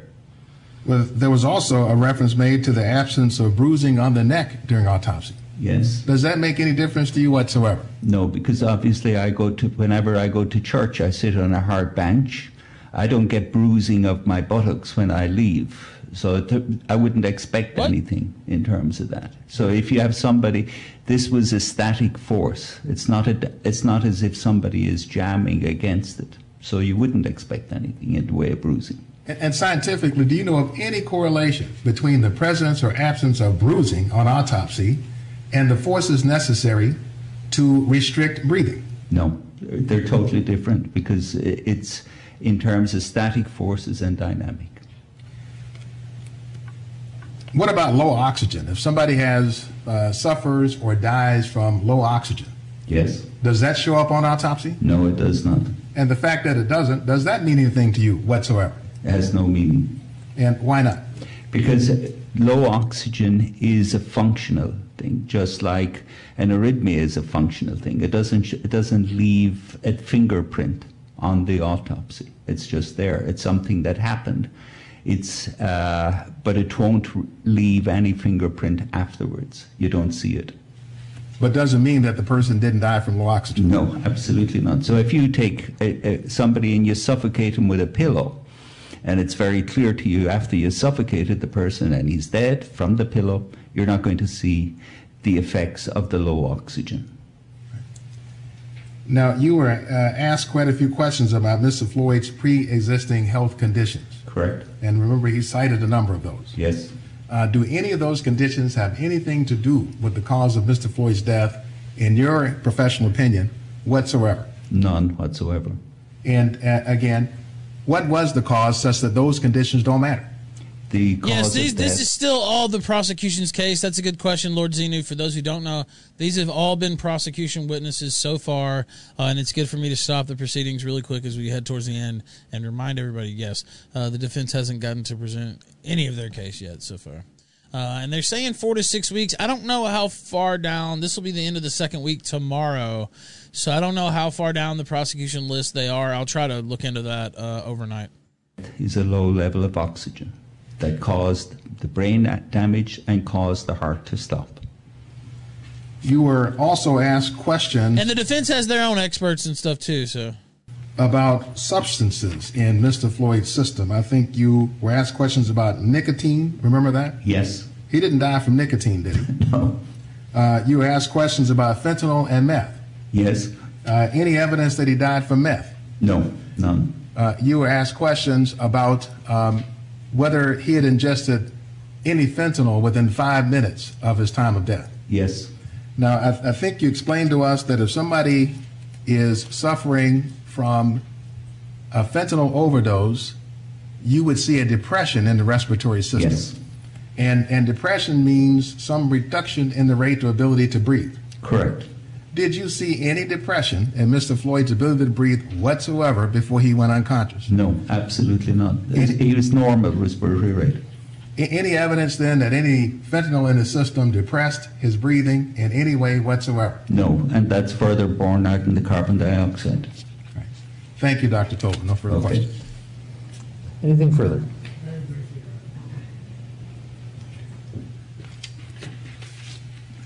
Two very quick questions.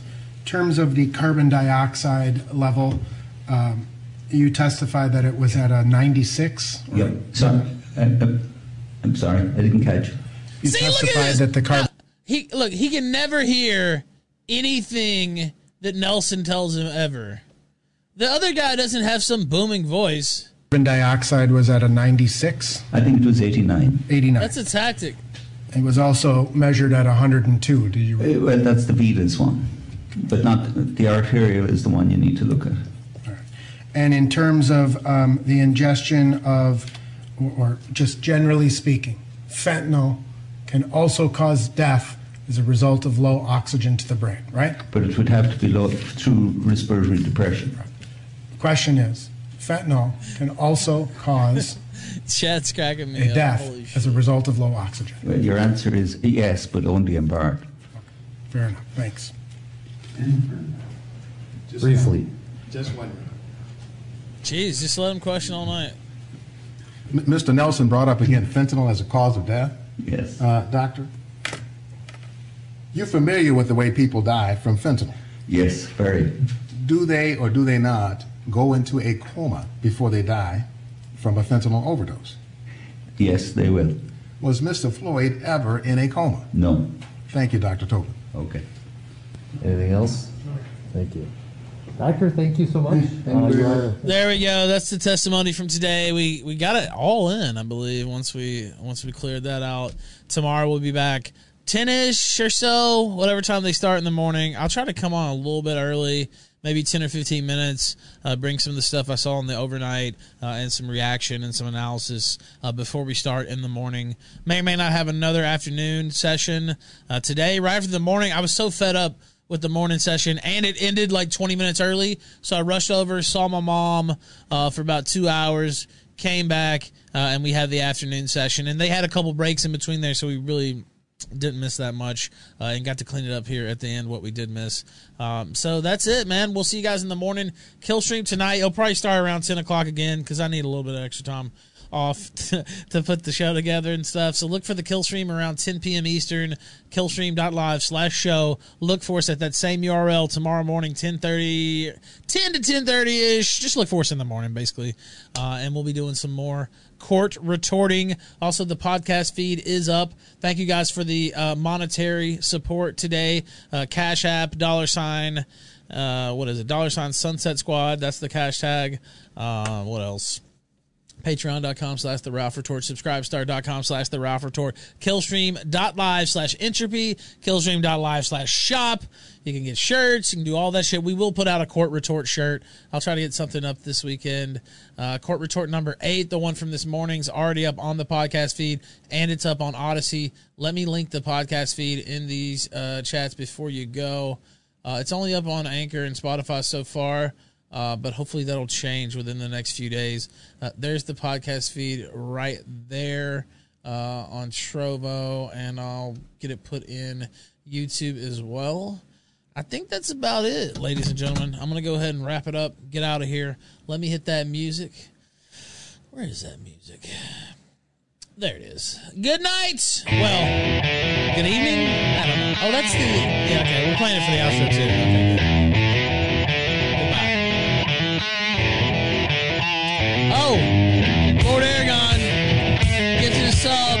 GA1776, thank you. Thank you all for the support. It's been fun doing the Court Retort. See you on the kill stream.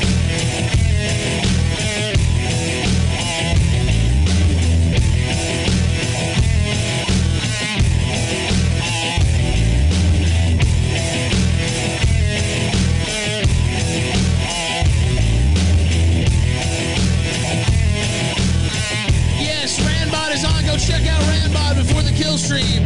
Trovo.live/Randbot.